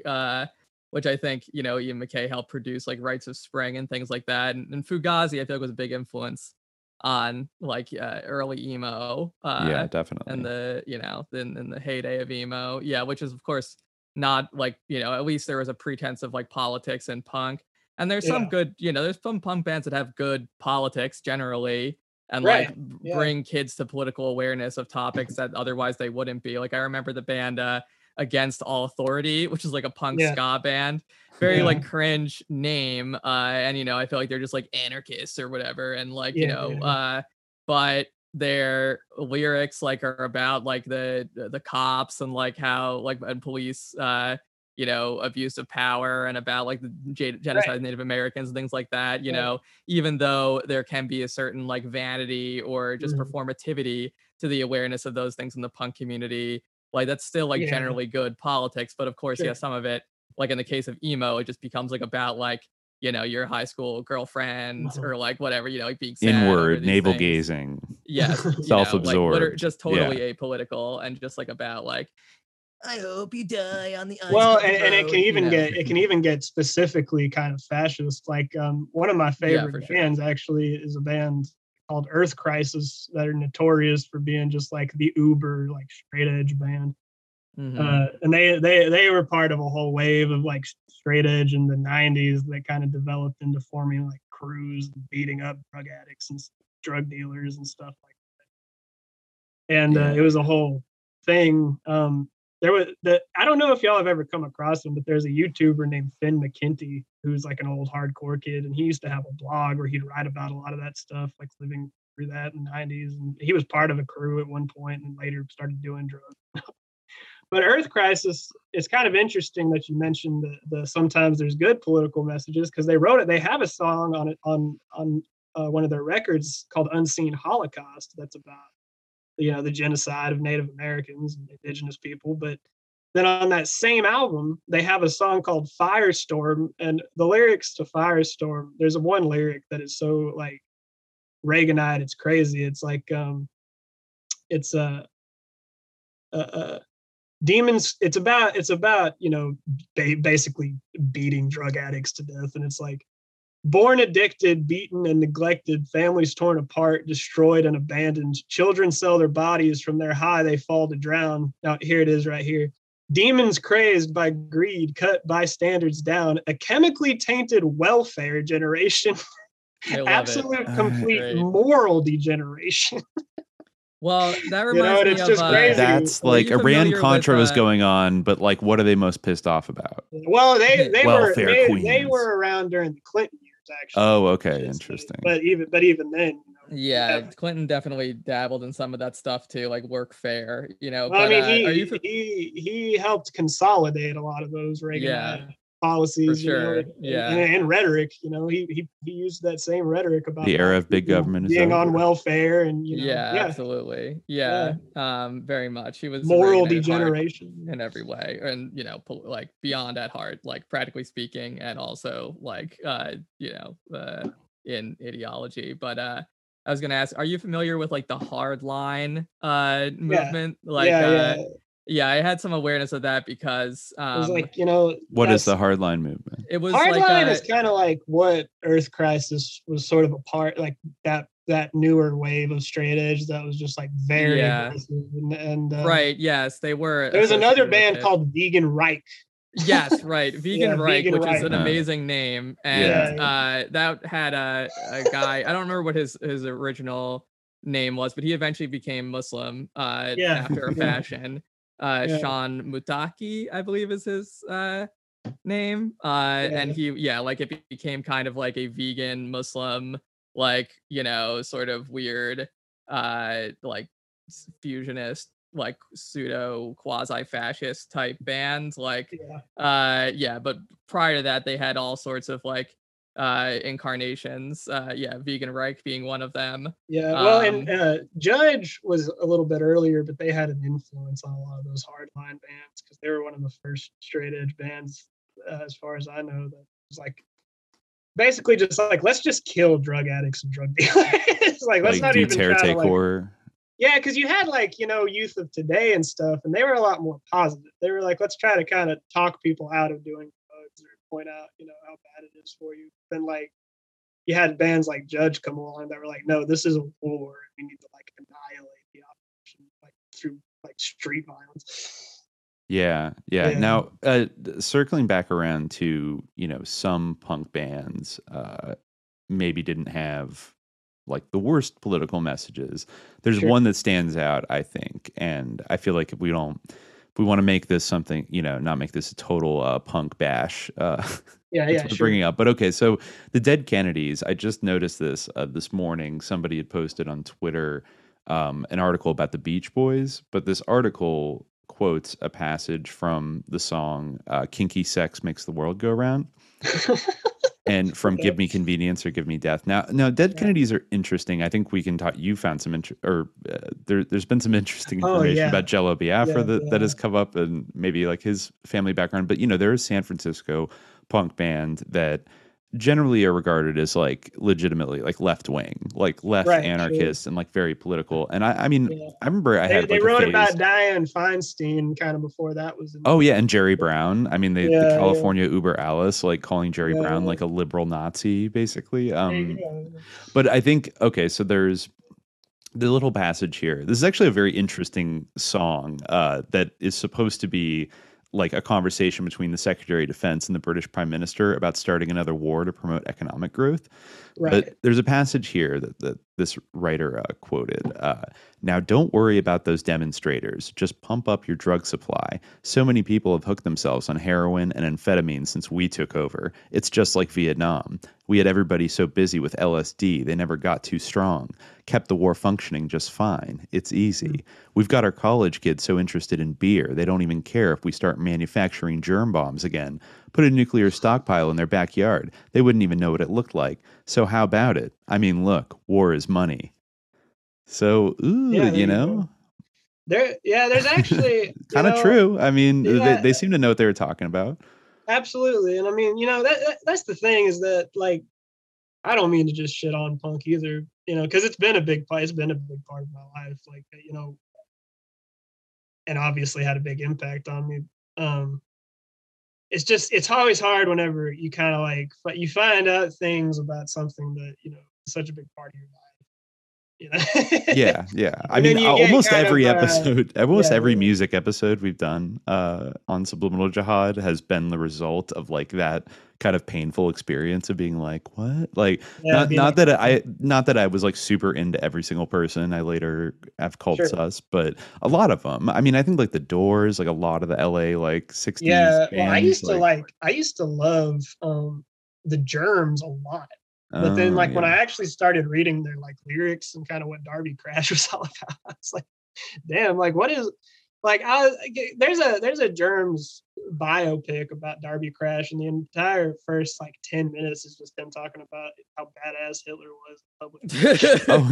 I mean, he's a Nazi skull. Actually, the documentary does have a scene in that where he cooks breakfast while like being interviewed, so maybe that was staged too. Yeah, that's what I'm saying. And he's got like people were drawing like swastikas on him with like black marker during one of his performances in The Decline of Western Civilization. He's one of those people whose name I hear about all the time is like, oh, like Darby Crash, like it's so tragic and cool. There's a less kind of intensely like fascistic band. I mean, they're not fascistic at all, really, as far as I know. But Millions of Dead Cops was a big band for me. I remember Millions of Dead Cops. And it's funny because I was talking about this with somebody, and they pointed out they have a song where they like make fun of like China in a kind of like backhandedly racist way, which is just funny because they have all these songs about, you know, anti-racism and the cops being full of shit. Yeah, that's the problem is that it like even when sometimes they make a good point, their puerility and their humor and the knee-jerk kind of like adolescent like need to shock kind of ends up undercutting that. So what you're left with is people like ironically saying like whack shit. like bad things. Well, and you know, that kind of gets into what we were talking about with Gigi Allen as well. Oh yeah. Let's take this all the way down to the right. Let's go right down to the gutter as far as it'll go. That was interesting. I didn't realize Todd Phillips like started his career. Yeah. So we watched I watched Hated. Gigi Allen and the Murder Junkies, which was Todd Phillips' like NYU student film. You know, so I guess this is like the punk to Joker pipeline. And Joker is very punk. I mean, he is kind of like the Joker. Like he just lives off this guy. And I feel like it's another name. I never really like listened to Gigi Allen or wasn't really aware of him before watching this the other day.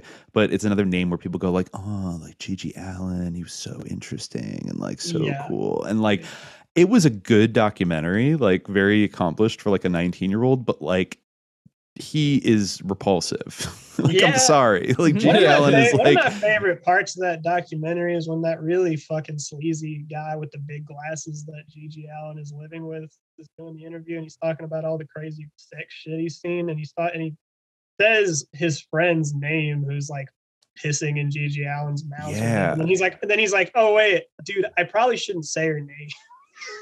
But they left it in the movie. And then they just leave it in the documentary. Like, damn, okay. Yeah. No, I mean the actually the creepiest thing about that documentary were like the horn-rimmed hipster like fans of Gigi Allen that clearly were like hip like college kids like in New York, but like saw like, yeah, I like Gigi Allen, but like I'm intellectual. It's like these were the guys that like would become like Pitchfork or like magazine. And it was a kind of detachment from it of like the guy relaying how Gigi Allen keeps promising that like he's going to kill himself on Halloween at a show and kind of saying with like a smirk that's like, yeah, you know, but people think he's going to do it one of these days. Like all excited about it. It's just like, what the fuck's wrong with you, dude? Like, well, and then they filmed Gigi Allen's funeral, and there, you know, I haven't watched that footage in a long time, but if I remember correctly, there were like people like, I don't think anyone pissed on his corpse or anything, but there were people like flipping it off his corpse and like. I think he had an open casket, but like Allen's no fans pants. wouldn't go so low as to piss on his corpse. You know. It just, I mean, yeah, he was like shoving bananas up his butt, like during performances, like vomit, like licking his shit, like shitting on the ground and like eating it. The like, Amazing Atheist did the same thing, the banana thing. I wonder if you got that from him.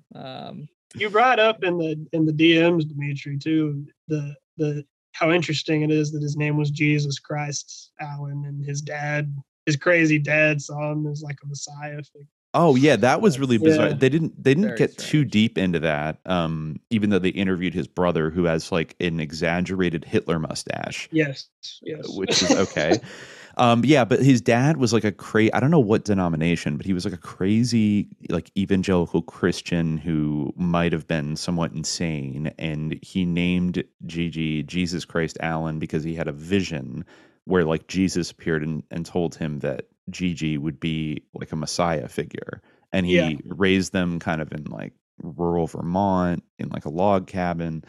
And it sounds like that was a fucked up like home to grow up in that probably did a real number on him. And then we were talking about his friendship with Gacy as well. Yeah. Gigi Allen was pretty good friends with Gacy and went and visited him in prison all the time. And his friend said that like, well, you know, they asked what would they talk about, and they said, well, probably like sex. Like he said, you couldn't have a conversation, you couldn't go visit Gacy and like not talk about sex. And it probably like had sex acts involving children. Right. What the fuck? I mean, cool. sure. Like, what the fuck? Like, you know, like that's so weird about this. It's like the need to like flex and just be like shocking and bleh and just like whatever to like scare like the evangelicals on television that you see or something or that are in your town, like leads to this point of like, yeah, he was hanging out with serial killer talking about fucking kids. Well, and you know, Gigi Allen, it goes kind of back to when we were talking about Trump being sort of the ultimate punk in a way. You have the crossover of all these things with Gigi Allen in the 90s, where you have you have actual literal punk rock taken to its most extreme. Then you have him going on all the daytime talk shows, obviously the environment that kind of would later lead to reality TV, which is where Trump you know, and then you have, you know, this whole the moral dimensions of like Gigi Allen being such a like morally reprehensible person, but then like the culture war flex of like dunking on evangelical Christians is so like ingrained in certain like hipsters' minds that they like have to reflexively support him because that's like critical support for Gigi Allen. Yeah, exactly. Yeah, and it's like truly amazing. Yeah, but like you know, that you have really, yeah, it's one of those things where like it's underappreciated as a cultural force, I think, because it's like so like ridiculous, but I really, and like it also deals with like I guess the millennial generation in a way, whose like sort of political identity is still in a way sort of incoherent. But the like the impact of like being online and like that sort of like anti-evangelical like radicalization is so like politically like determinative. And I mean, like, yeah, like fuck like evangelicals, like they're annoying, and like especially like the representation of them like on network television or like stuff like that is like, you know, an even more annoying version of like, you know, the very not only annoying but like pernicious and like you know politically like repugnant reality of a lot of what evangelicals espoused, and particularly like the Iraq War comes to mind. But really the 80s to the 2000s, those 3 decades, they really wielded like I mean, so much hardcore punk was being kind of like opposed to Reagan in aesthetics, but then like ideologically having certain overlap. Yes, the, and like, I think economic ideals of the Reagan administration. And I think that is something that I think, you know, like the in a way, like the things that like are opposed most fiercely about like the evangelicals are things like superficial things, like the fact that they're like religious, you know, like something that like almost really like almost everyone in the world is like, or at least an overwhelming plurality of people are religious. But like because people had that negative experience with evangelicals, like growing up, like whether they are from a family that was religious or and you know, evangelicals like LDS, like all, you know, all sorts of adjacent things, whether they were in a family that was religious or they just saw religious people like around them or grew up in a community that had evangelicals in them, then like, you know, they have devoted themselves to the idea that like the worst like and the most like, you know, politically important thing to like oppose and like the worst thing for humanity is like simply this vague idea of like being religious, which is like one of the most amorphous concepts ever, and like in no way like universally manifests like, you know, the real like things that are awful about the evangelicals are the particular political ideas that they advocated and like stood for in their context. But like for some reason, like the specifics of the situation have been totally just voided, and what is left is like the idea that like it's like, you know, this very, very broad ideological thing of like, you know, let's be like nihilistic, let's like be like you know, not pearl clutchy about these things, like, you know, the superficial aspects of evangelical religiosity. Even like evangelicals don't like drinking, you know, or something like, you know, or like excessive drinking, so therefore like excessive drinking is virtuous and you're prudish if you like, you know, are find that to be like self-destructive or a waste of time, or if you feel like there's any like political value to like not being like basically a borderline alcoholic, or that there's something virtuous to this. Or like, you know, evangelicals like clutch their pearls when they hear curse words, so therefore like there's something revolutionary about like cursing, you know, or even like, you know, exactly like so just like these sort of like meaningless performative like provocative statements, you know, are and it even gets to the point of like, you know, being like a Nazi or something. But like weirdly enough, like that is pretty much, that's the part that it becomes like consistent with it, where it's like, oh yeah, like, well, you want to hear something provocative, like I believe in like killing every single Arab. Like that's what they also believe in. Like so like what is going on, you know? But well, you know, I'm glad you bring that up, because there's one last thing. I know we've been going for a minute, but there's one last thing I wanted to read really quick from, and it's not really a historical thing or really even like a philosophical thing. It's a Cocky Duty, who is someone I follow on Twitter and a fellow WordPress blogger, and someone I've respected for a long time. Wrote about kind of being in a little anarchist friend group. I'm not sure at what time, probably in the 2010s sometime, but oh yeah, is this the anarch-queering article? Anarcho-queering Total Destroy is kind of what he sarcastically titled the piece. Yeah. He wrote about it, and it just struck me because it was so like similar to my own experience that it was like freaky, because it was just like so much how friends of mine have been, throughout my life. And it's a short passage at the beginning, and he says, buying property is a revolutionary activity if you invite your friends to be your tenants. Cooking together and enjoying each other's company and reaching consensus on whose turn it is to buy the toilet paper is revolution. The state is corroded every time a shoplifted stick of butter is used to cook some eggs your chickens made. If, when you reach for something on a high shelf, you're hit by the smell of your own armpits, you're definitely contributing to the struggle to upend capitalism's death grip on the planet and free us all from domination and tyranny. The state, any state, is a hydra whose many heads include provisions against drinking in public. This is what anarchism means to me after having spent a good amount of time with a bunch of them. My frustrations with what encounters I've had with anarchist thoughts and ideas of praxis were vented in a long Twitter thread recently. And then, the following is an attempt to phrase it all better. Yeah, that definitely resonated with like anarchists. He says, from what I've seen of communal living, it seems to boil down into a situation where you have a bunch of roommates and you actually know them. You pay rent, you have a landlord, and have to scurry off to whatever way of making money you have. I'm sure there are some people out there living more radical, free existences, but the anarchists I've known seem to live normal lives that have been relabeled and aestheticized into quote-unquote freedom, with a few patches and smelly socks.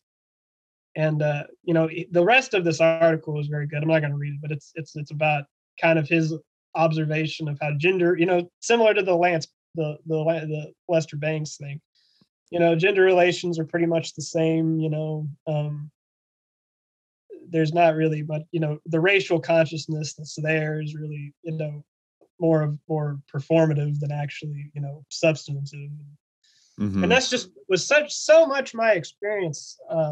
In being into punk and hardcore and whatever, if you want to just call it the alternative for a long, there was such a strain of anarchism running through it, but that had no real direction to it at all. It was just kind of like living your life is how you're going to. Yeah. The construction of alternativity, I think, is that essay we had covered about KPFA once called it. Like carving out this space where you can feel like you're resisting, you're raging against the machine and other shit like that, but you're really it amounts to a kind of lifestyleism at the end of the day.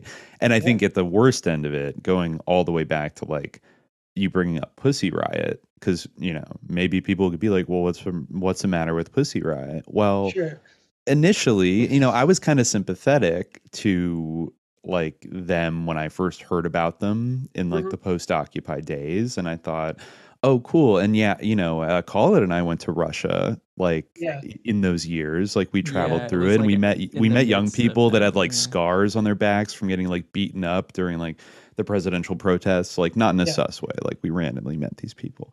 And like we were working for like recruiting for Victoria Nuland or something. No, but it was generally agreed that like Putin seems like an asshole, like an authoritarian asshole, man, and like he was beating up on us just the way that like the LAPD came in and rolled up the whole Occupy camp. But then as like time went on, you started to notice people like Molly Crabapple like really standing for like a no-fly zone over Syria and saying that like we need to stand up with like the Maidan protesters in Ukraine, even though they're allied with like the right sector and shit like that, and so on and so forth. These things escalating, and then Pussy Riot's like enthusiastic willingness after they got out of prison to become like NED like propaganda mascots for like Western lib style bullshit, like basically in Russia.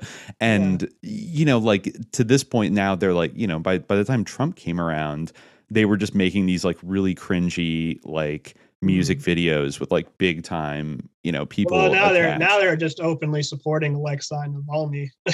Oh, of course, yeah, right. And it's just like and the one Pussy Riot member is dating like the former member of like a super fascist like right wing group. Yeah, we didn't even get to that part yet. There is a Daily Beast article about a member of Pussy Riot who is dating a member of, it says in the article, dating a member of a far right Orthodox Church aligned group in Russia that was at I don't think they met at the protest, but they went to like the same protests and were like on for ostensibly pro queer. That's like really amazing. Yeah, like, this is Maria. Shows, like the hollowness of like some of the stuff where it's like you can. And it's funny because throughout the article, she keeps insisting, she's like, he's not a homophobe. He just doesn't like it whenever gay people like are outwardly like, doing political stuff. So funny. I mean, which is actually something I read about punks and stuff. Sorry, it was in that Columbine article about their influences that said that like it seemed like a lot of the skinheads like they were more pissed off at gay people, like less for their sexual preferences and more for the fact they were like political libs, Yeah, like that was the real problem with them. That brings it full circle, because what Lester Bang was talking about in that thing we started off with, it comes full circle in that Columbine article and the point it makes, which is that youth is not a class. So when you create a cultural consciousness that is rooted in youth opposing the old, you can very quickly go down a reactionary path, because if youth comes along in a time that is supposedly, progressive or socially liberal or whatever, and they look around and say, well, I want to rebel against this, it goes into a reactionary direction. And, you can see Eric Harris and Dylan Klebold as, if they would have hung around until 2003, they probably would have been big 4chan guys. I bet. And me and a friend were talking about them, and he pointed out to me that, if they would have done what they did in Iraq rather than in a high school in the United States to Iraqis instead of, white or, largely white high school students, they would have been seen as heroes. Yeah, pretty much. And then they would have come back and like they could have been like stupid poll guys or like, something like that. Like they could have easily, and been like people who are like, oh, like why are you gatekeeping? Like why are you gatekeeping veterans, out of leftist movements, like I was there, man. I was there, and I was killing Arabs, and my general wouldn't let us kill even more of them, and that's why we lost Iraq. Yeah, exactly. Do that whole thing. Yeah, they totally. Yeah, I could definitely. I mean, I feel like there is a big. Like, we had 100 Michael Flynn's running the military, we would have completely dominated the Arab world by now, and we wouldn't even be having this discussion. Yeah.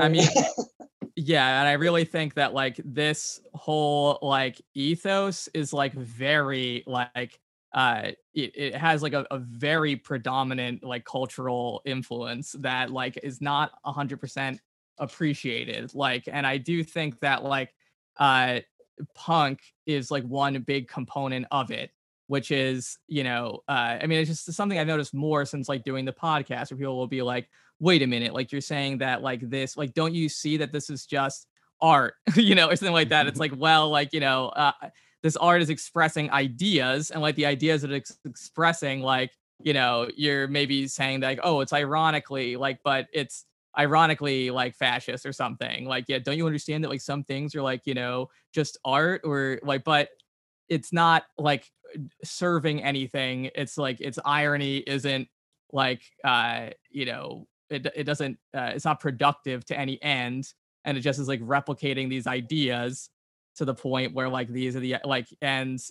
But I think that for whatever reason there is like a deep attachment to the principle that things like that should exist, that like it is somehow like very valuable, like to have like this kind of sort of pointlessly like contrarian provocative like art that doesn't really produce anything positive, but it's just like maybe, I don't know, maybe it's something like a fundamentally liberal, where it's like in a liberal society, we need to be able to like do satire or like whatever. Well, it's like a constructed space of freedom that like you let people romp around in, and they can do obscenity, they can do pornography, they can do wear swastikas, ironically, because this is America, and in America it's free, and you see that running through like like Johnny Gestapo saying you couldn't do this anywhere but America. Like and the Ramones are all about American suburban,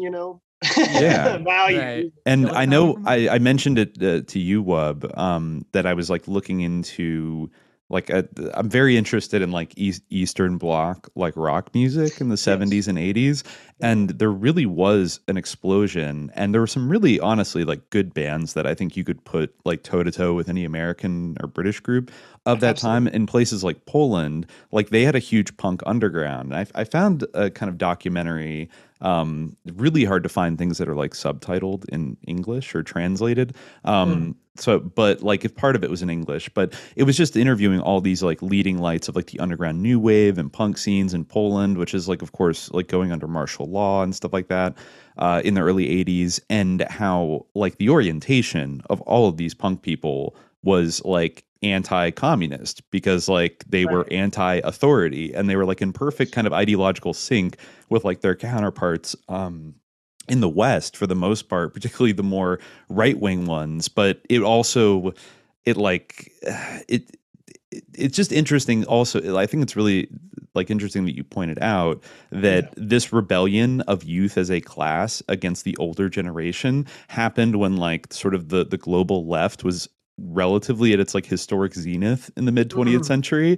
And it's like, don't trust anybody over 30. That means every old left person who has experience. So it means like every communist, every old school communist, like every Marxist, like every union organizer, and like also basically even like people who you could accuse of being in line with those people. So like, the Black Panther Party, right? Like not necessarily an old person group or whatever, but if you're a young white suburbanite who hates authority, and you have a black radical asking you maybe to if you want to join the group or whatever, not join the Black Panthers necessarily, but you have these black radicals out there talking about a dictatorship of the proletariat, and if you want to join up, you got to maybe submit a little bit to somebody who knows more than you about theory, and cut your hair a little bit, stop smoking so much dope, maybe try to regulate your drug usage a little bit so you don't get arrested or you don't kill yourself before you get even close to authoritarian. Right, exactly. It's like, I mean, absolutely. And it also turns into one of the biggest things in political consciousness that seems to have developed in America in the 20th century was this concept of authoritarianism versus anti-authoritarianism. Absolutely. Yeah. And rather than anything to do with class. And if you were anti-authoritarian, you were automatically on the right side of history. Yeah, which it just happens to be that like that means that you can never like be in sympathy with like the entire communist bloc in the world, or any like third world country that uses any kind of authority to like control its own. I mean, it's basically resources. like the fundamental idea of liberalism is the idea of like anti-authoritarianism. Well, like, I mean, that's open society, closed society, like Karl Popper shit, which by the way, I did look from a previous episode that was the inspiration for George Soros having the open society, very explicitly. He was a big Karl Popper fan. A huge Karl Popper stan. But anyway, so like it is basically exactly open society, closed society, or just like, I mean, I guess anti-authoritarianism, like the vision of anarchy is very vague, and it's kind of just like, everyone has a different idea. Like, we're going to have a vegan Reich first and, kill all the drug addicts, and then we're going to have anarchy, like but it could be literally anything. That is actually sort of a conservative form of dialectics. It's like, well, first, before we have the utopia, we're gonna take state power and remove the enemy, but then we can have anarchy. True, but like, I mean, that just like is just one like iteration of like anarchy, which is ultimately extremely vague. I mean, there's a lot of vagaries when it comes to communism and to things like materialism as well. But I think definitely like anarchy, like practically speaking, is extremely nebulous what it actually stands for. Sure, and for all intents and purposes, saying, like, it just it's always becomes funny like, to me you know, when to you get quote these people who are like libertarians, but then they accidentally like reproduce Leninism. Yeah, well, I mean, it's like, it's well, like, are you a Chomsky, libertarian or do you believe in using the state to like crush your enemy? Which one? Yeah, I mean, it's like Noam Chomsky, the greatest anarchist, you know, like the libertarian socialists. Like ultimately, like these politics either just degenerate into like pure liberalism or into just nothing, where you do nothing because like it like, you know, since whatever political action or whatever political choice you would make wouldn't instantly create like the perfect society of like anarchy and total like mutual prosperity and voluntary relation, then it's worthless. Then, you know, like nihilism all the way down. Yeah, like, and you know, it's like, like in the article, the anarcho queering article, he talks about how, you know, like they have these types of people will claim more intellectual development than quote statist Cuba or black nationalists or any communist movement. It's like that kind of flex of like Cuba, they're authoritarian actually. It's like, shut the fuck up. Like what, like it really is a meaningless term, and it's at the core of everything that punk rock is like about, and really even like countercultural, a lot of the angrier like psychedelic rock and like countercultural music in the 60s. Well, and I remember my former friend I was telling you about, who was like a libertarian punk, had a debate with me one night about trans people and was like, well, listen, man, I'm not saying that we need to like hurt them or anything. I just think I think they're mentally ill and they need to be like given help. And I was like, so what does that mean? Like you force them into like psychiatric institutions? And he's like, well, I don't know, maybe like, and I was like, well, then how are you a libertarian? Like, where's the libertarianism there? Like, you're literally talking about rounding people up, cops, and putting them in like in a concentration camp because they're gender non-conforming. Like, where's the liberation?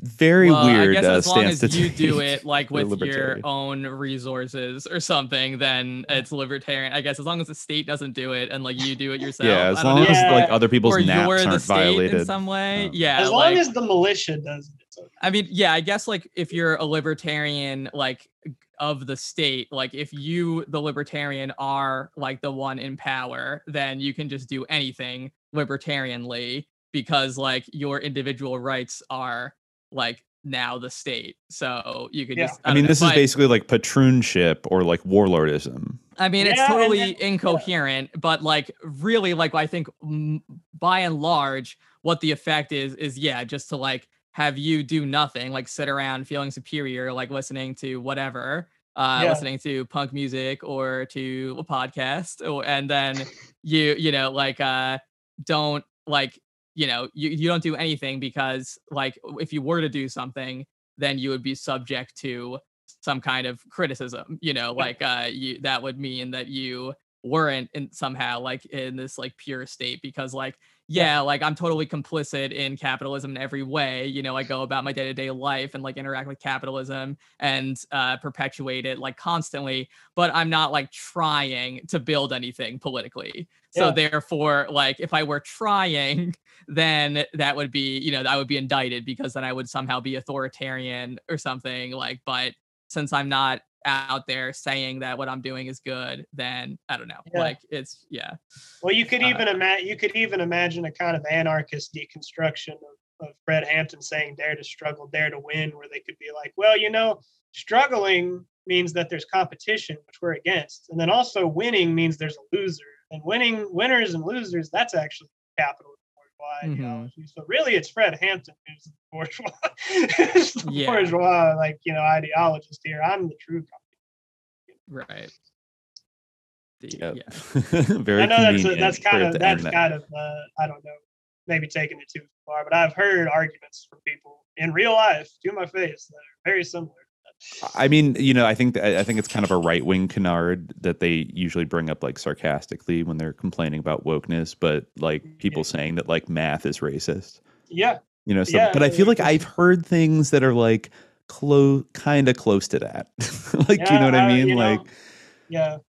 And I mean, even though we know like the Copenhagen interpretation is a psyop, is an on-top, and other things like that, but it's weird how there's a kind of like it almost is a kind of punkish thing in maybe some of the linguistic kind of reforms that I think we've all seen over the last few years with like what is it called, like standpoint.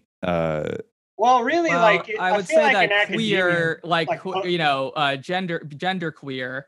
When I was growing up, gender queer, which is now something that's a bit more mainstream, that was actually like a sort of punk thing.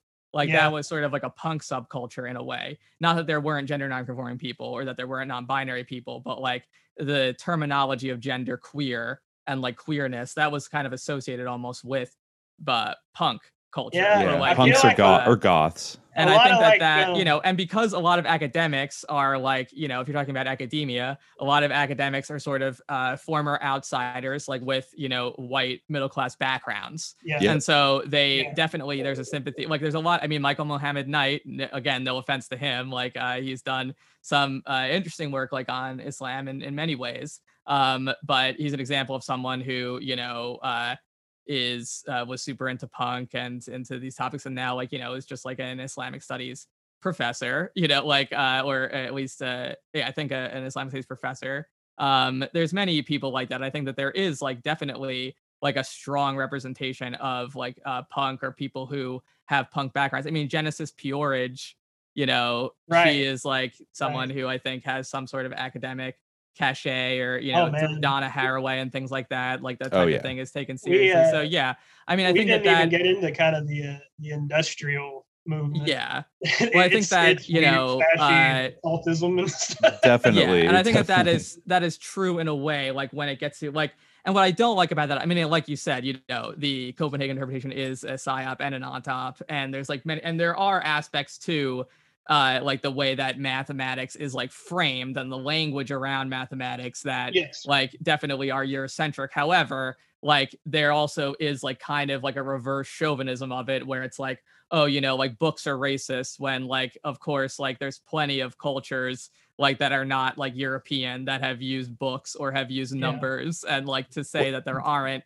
is like, it's like the knee-jerk lack of rigor and like hearing what you're saying. Look at the because again, that requires like, and this is something that I think is sort of related to the reason why, for instance, like indigenous like knowledges are so highly valued in academia as like a thing to sort of return to for like new political ideas, because not to say that we're completely cut off from like all of the indigenous epistemologies, but it's like, of course there was a horrible genocide that happened that did wipe out a lot of knowledge institutions. I don't think that in our efforts to not suggest that the Native Americans don't exist anymore, or their knowledges or their traditions don't exist anymore, that like a lot wasn't lost. I don't think we should suggest that, because certainly much was.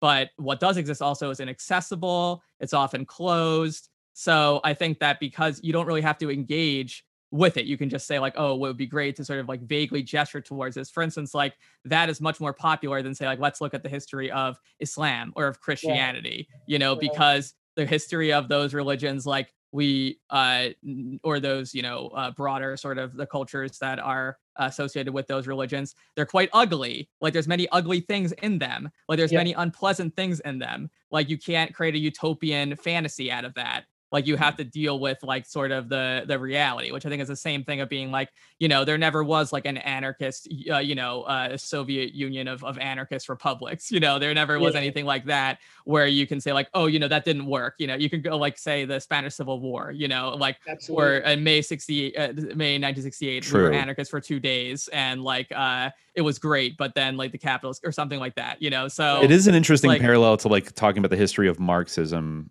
like I remember I took a socialist theory class my last year in college, and I don't think it covered it. Like stopped at like 1917, which is just like it was an interesting class, but like why? Because like when things are actually attempted, like when things actually materialize in reality outside of like some like theoretical pose, then like there's often like bad things that occur that like are the result of like, or that can be associated with the thing that was attempted. If they're never attempted, they can remain in this like, you know, or if there's not knowledge of them, or if they're kind of just in this sort of space of vague, you know, like Pollyannism, then like you don't have to deal with like the uncomfortable realities that emerge, you know, like and like, because if your stance is that if anything ever goes wrong, or there's anything bad associated with something, then like it's over forever.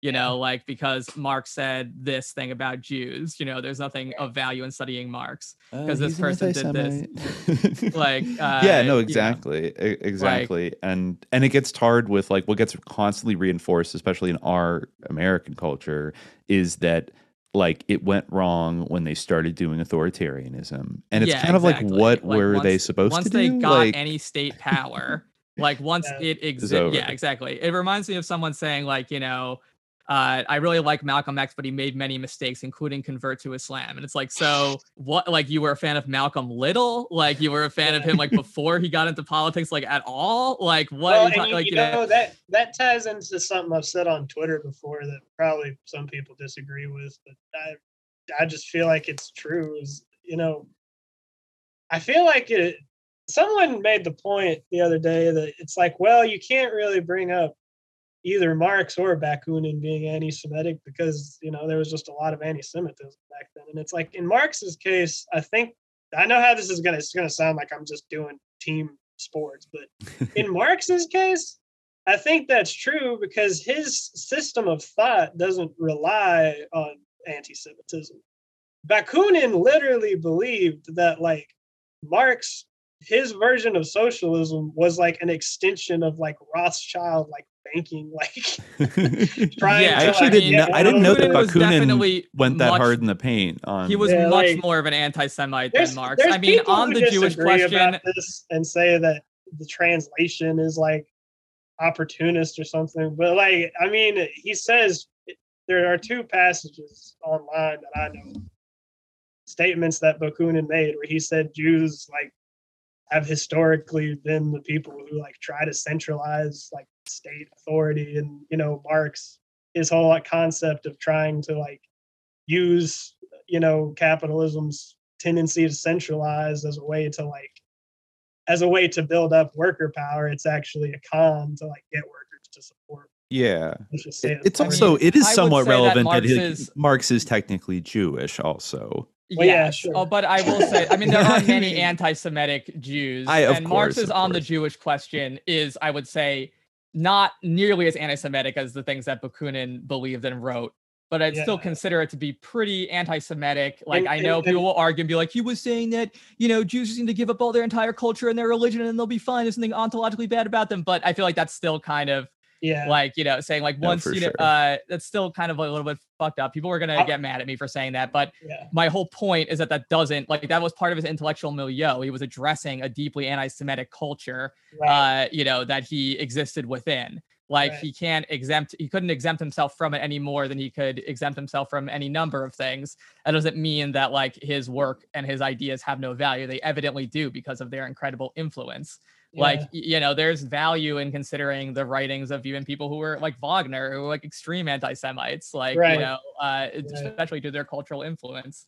And, you know, but like, if you say like, oh, well, you know, so I think that's part of that impulse. I want to draw one last comparison too between what Bakunin, what we were just talking about, what Bakunin was saying, and someone I know in real life who is like kind of from the scene, who their weird kind of journey led them to become a anarcho-capitalist and also a flat Earth believer. And we were discussing things one night, and basically his kind of view of history is that the Enlightenment was a conspiracy to make people believe in a round earth, to discourage people from believing in like the Christian God, basically. And that science from then has proceeded in that direction, and that, you know, that's the kind of authoritarianism. There's a kernel of truth in that. Well, authoritarianism crops up in this regard because, you know, if you were just going to let people investigate things on their own or whatever, they would come to the conclusion that no, the Earth is flat. and you know, all of this, you know, physics and stuff is incorrect. And it was interesting to me because it was, in some ways, these arguments that he's made and that I've seen from other flat earthers were similar to kind of criticisms of science from like Foucault and like people like, yeah, exactly. like it's a very postmodern kind of view. Yeah. And like you're saying, yeah, some of it is valid. It's just like interesting to me because it's similar, I think throughout all these libertarian kind of versions of libertarianism, there's this idea of the state emerges as a corrupting force. And if you simply resist the state as a concept, you're resisting a degeneration of humanity, and you're like rising humanity. Yeah, like that's like that's what Alex Jones says all the time. Like humanity is rising. Exactly. Yeah, it's kind of like the anti-civ anarchist thing where like we need to get away, like go away from civilization itself. Like it's more than, because like the modern state really is something that is like, you know, sort of originates with the Enlightenment, or, you know, the modern nation state is like a relatively new thing. But societies before that were authoritarian in many ways, and like they weren't necessarily like something that we should, you know, return with a V to, like in an uncritical way, like, you know, or just assume like we're like, you know, there is some kind of like almost like a allegorical fall from grace that happens like with, you know, but I think that it is valuable to consider like past modes of civilization, past epistemic regimes, because there is value in them. That doesn't mean that it is possible, it is desirable or possible at all to like truly just completely revert to them.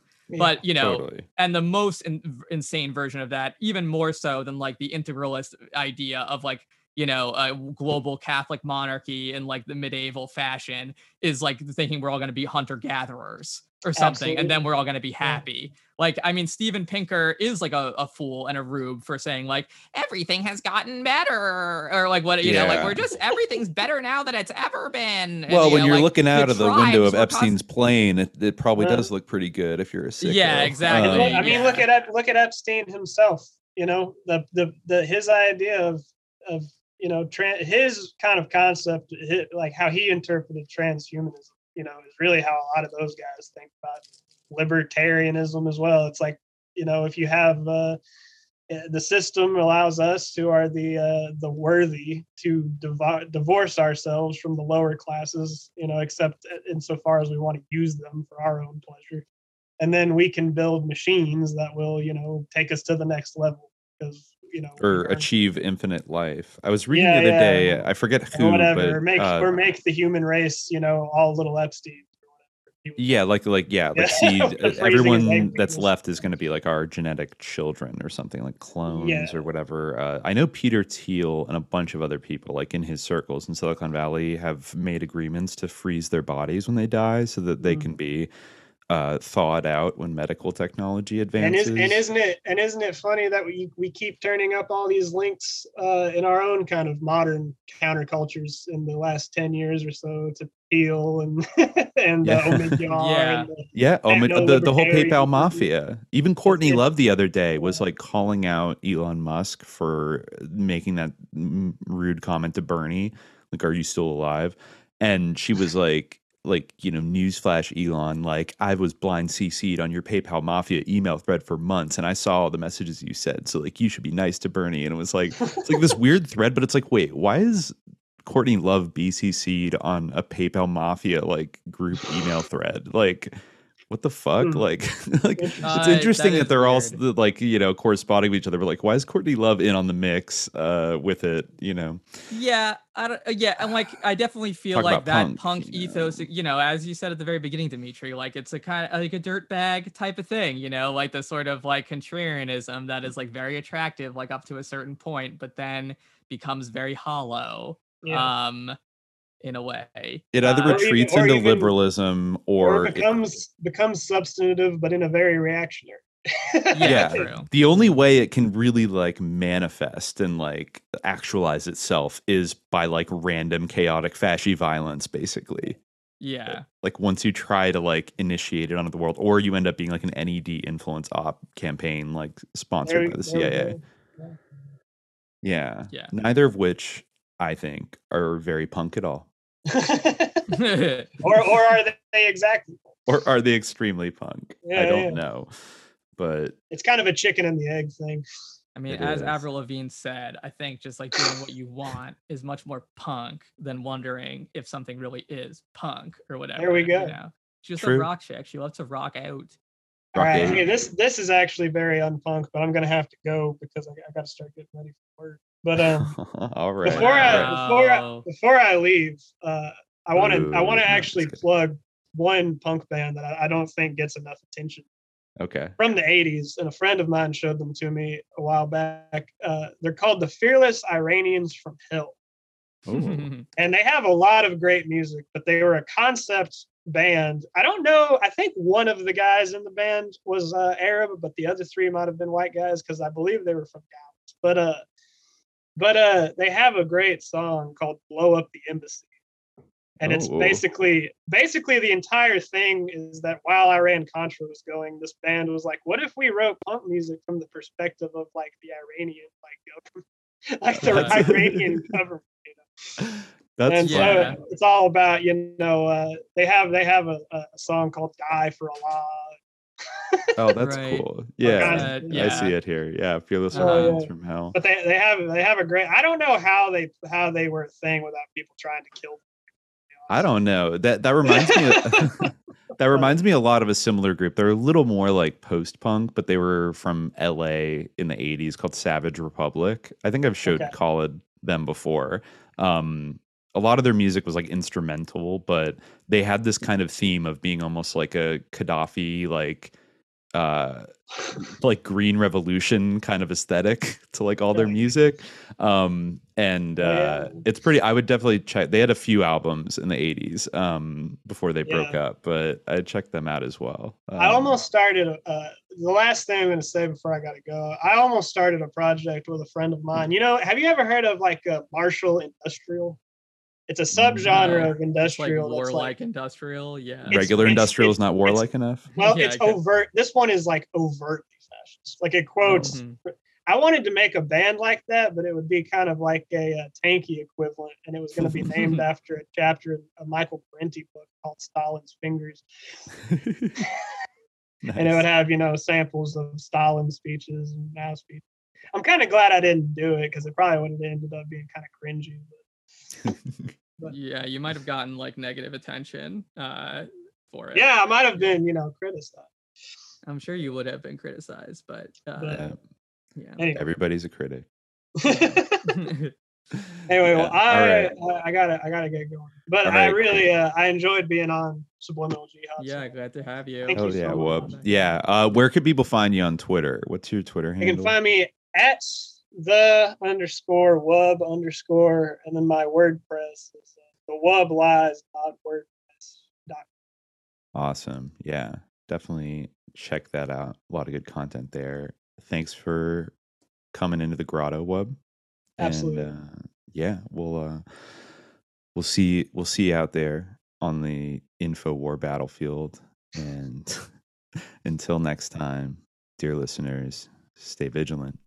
Peace.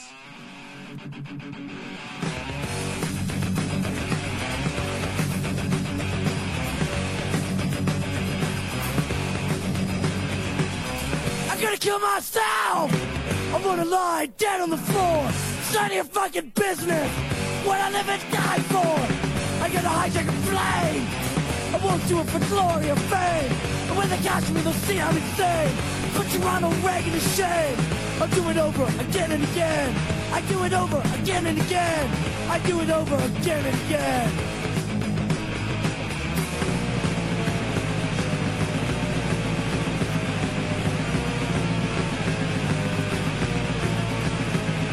Blow up the embassy, blow up the embassy, blow up the embassy, blow up the embassy.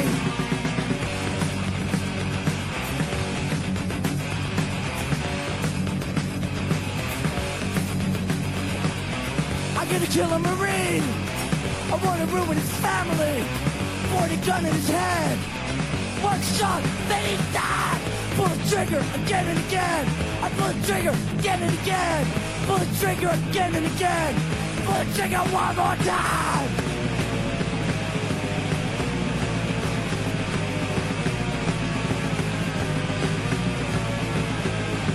Blow up the embassy. Blow up the embassy. Blow up the embassy. Blow up the embassy.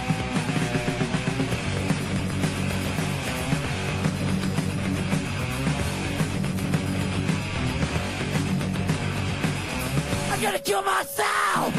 I wanna lie dead on the floor. It's none of your fucking business what I live and die for.